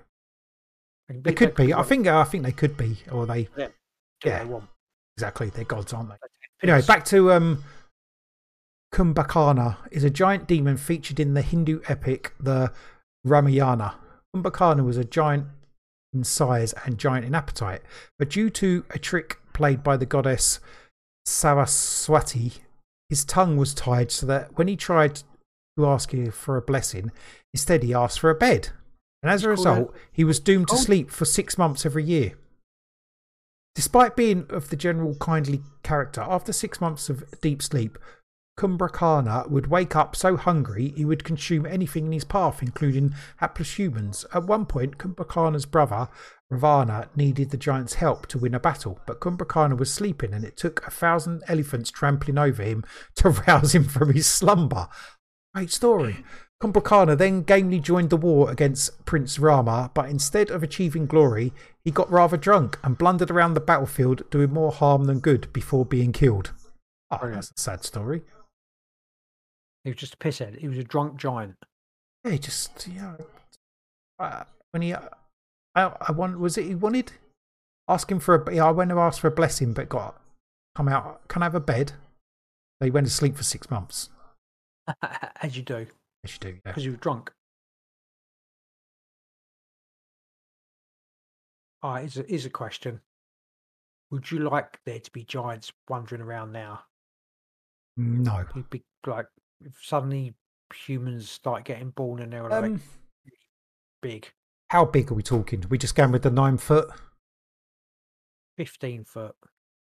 I mean, are they just humans who get big?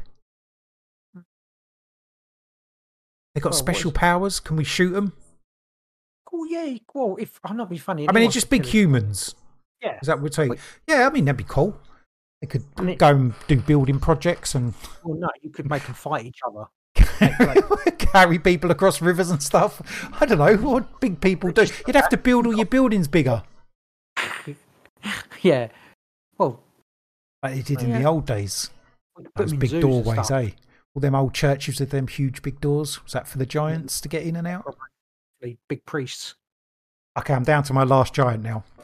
I didn't realise was a giant. Many different levels. Maybe I think he realised. He realised he was big. Big boy. Right. Many different legends surround the Greek giant Orion. Did you know Orion was a giant? I know he's got a belt. Yeah, but did you know he was a giant? Yes. You're lying to me. In one version, he is an egotistical hunter who brags that he can kill any beast alive. On hearing of his boast, a tiny scorpion stings Orion and he falls down dead. Oh, that's pretty shit. Another story has it that Orion was left blind after he tried to take Merope as his wife against the will of her father. To regain his sight, Vulcan bid his friend Kedalion sit on Orion's shoulders and lead him towards the east where the sun god dwelled. As the sun rose, Orion's sight was restored by the beams.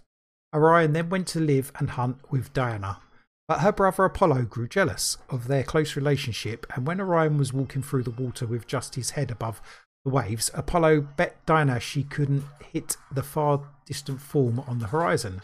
Taking the bait, Diana released a slew of arrows and fatally hit Orion. But when the waves washed his body ashore, she realised her grave mistake, weeping over the loss of Orion. She had him placed in the sky among the stars as the constellation Orion. I didn't know he was a giant.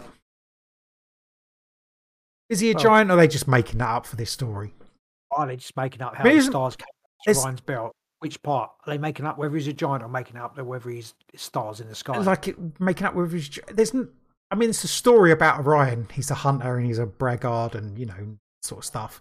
It's not really a giant story, is it? He doesn't do anything gianty. It's not like he goes up against the little... Well, I mean, the scorpion stings him, but... One thing does make him giant. You could have a tiny scorpion... Hold on. But a normal man, a scorpion's quite small to a normal man, isn't it? What about his head poking out on the horizon? I suppose, yeah. In the waves. Makes it quite big, doesn't it? Or just makes her... Especially if the Earth's flat. Especially if the Earth's flat, yeah. That horizon's miles away. I don't get the scorpion, though. Well, because he's meant to... The boast is he could kill any beast. So he's like thinking, big bears and lions and So the scorpion's like tiny. He's like, go and take me on, man. Kills him. He didn't say anyone wants to kill me. He's just like, I can kill any beast. And the scorpion's like, so Yeah, fucking but it's a can challenge, isn't it? Yeah. I'm killing beast. I like scorpions now for that. Because it killed Orion. Exactly. Then that's one story, but then also Diana killed Orion. Imagine if that scorpion didn't kill Orion, all those lost sailors, because of Orion's belt pointing to the North Star. The 3 Pointer What, he Sisters. wouldn't be there? It's the Pointer Sisters, isn't it? 3 Sisters, whatever it is. Not Pointer Sisters, don't they sing music? The Pointer Sisters. Am I right? Am I right? I don't know what you're talking about. The North Star with the Pointer Sisters point The on the Pointer right. Sisters. I can fly my way anywhere, man. As long as it's not cloudy. As long as Have you got any more giants for me, Rick? No, I've got no more giants for you. There's loads of giants. Yeah, there's in loads of giant stories. I like them. I like a lot of the giant stories. Yeah, I'm more yeah. Also, a lot of them are quite Giant-y. thoughtful. Yeah, they're giant-y. They got their tails that like have a most of those old stories do, don't they? Have a reasoning behind them. Like the giant does something, and then apart from the one with Thor and he's threw his hammer and smashed his stone armor and his whetstone, I'm not sure. It'll definitely be interesting. Do you know what we didn't look at? There were some stories actually which I didn't actually think to look at, but it's the American Indian tales of stories. Yeah, Tales of Giants, which we'll do next week because I suppose that will link more into like the cover up of giants. I think it might do. Yeah, which is there's definitely anecdotal. Well, I said at the beginning about the I can't remember what tribe it was had the red-haired giants. Yeah, that's very much. That's a strange one, isn't it? Yeah. Why would there be redhead people in North America? Because I don't know. Exactly. They were there first. Of course, they were there first. Yeah, but it's definitely interesting. Yeah. I'm all gianted out. Giants are cool. We know that there's a lot of symbolism in the stories that we don't understand. They've got big shoes and big feet and stuff like that. And some of them have one eye. Some of them have eyes that turn you to stone, turn you to fire. And about the Cyclops. I thought the Cyclops would. Cyclops not on there. Sure, I had a story about the Cyclops, but obviously save it. But the Cyclops is also a giant, isn't he? You know, I'm going to come off this, and then there's going to be loads of stories, and I'll be like, "Oh, fucking hell, yeah, there's that one." Yeah, of course. I mean, go look up giant stories; they're all over the place. But I like to have a think about the symbolism of them. No, we didn't talk about Jack and the Beanstalk, which is like the most quintessential sort of giant story, isn't it? Yeah. And what that would mean, what is? I mean, obviously is it called a parable? Is that the word? Was that? I don't think it is. No. That's a story in the Bible, isn't it? Oh no, like it's a metaphor. Then again, a metaphor. It's not. I mean, I don't. Or big beans. No, it's not. It's probably be for out of body experiences. Yeah, the astral realm, probably. Reckon climbing that bean ladder. Well, yeah, take your soybeans. Take your protein shake. I don't know. Something. And then, mushrooms, probably. Yeah, probably. Yeah, and then climbing. Going out of your body, and then you're going to find the golden goose, which is the mystical knowledge or whatever. It's that, isn't it? It's something to do with that. Well, that's what you're saying it is. Well, some other person will be like, if I just work really hard, I can get the golden goose and then I'll be really rich. No, it's not like we didn't. It might not be, but someone could also take it. You can take it any way you want, man. I didn't think about it like that, but there you go. I know you don't, but someone could think about it like that. I work really hard now, ain't no golden goose. Oh, pardon me, got a bit of wind. Anyway, that's us done. That's our longest podcast we've done ever. It is. Really not. It is. We've done about 2 hours and 20 minutes then. Now, we're still doing it. We're still here. Not for long. Not our longest. Anyway, we are the Big Conspire. We talk about giants and things like that. That was episode 46. That's Lee. This is Rick. Gone. Where can you find us, bro? Right here, brother. Social media. Heart of the city. Social media, Twitter, pretty much. That's it. bigconspire@hotmail.com if you decide to. Right? Is it the Big Conspire? It's just Big Conspire. It's Big Conspire. Bigconspire@hotmail.com if you'd like to drop us a line. I know, send us a message on Twitter. Post us some money somewhere. You can't post us some money. What are you going on about? That's where we are anyway. Yeah, Facebook, you can on Instagram. You can catch us on Odyssey. That's the Big Conspire. Yeah. Want to come and hang out with us when we record this live on most Friday evenings, UK time, about 8:30 on Twitch. That's the Big Conspire. The Big Conspire, yeah. And so if you find it mildly entertaining, you think you know someone who might find it mildly entertaining, send them a link. Tell them to go and listen to us. Yeah. Share us around a little bit. Show some love, people. If you've got like spare time during the day, just put it on and talk to us. If we won't talk back, because you're just losing it now. Okay, I'm going to go. I'll catch you next week. Do you not want me to give you a nice dialogue of the end of the world or whatever? So like last week. Yeah, right. All Honestly, people. Thanks for that. Take it. No silent order here.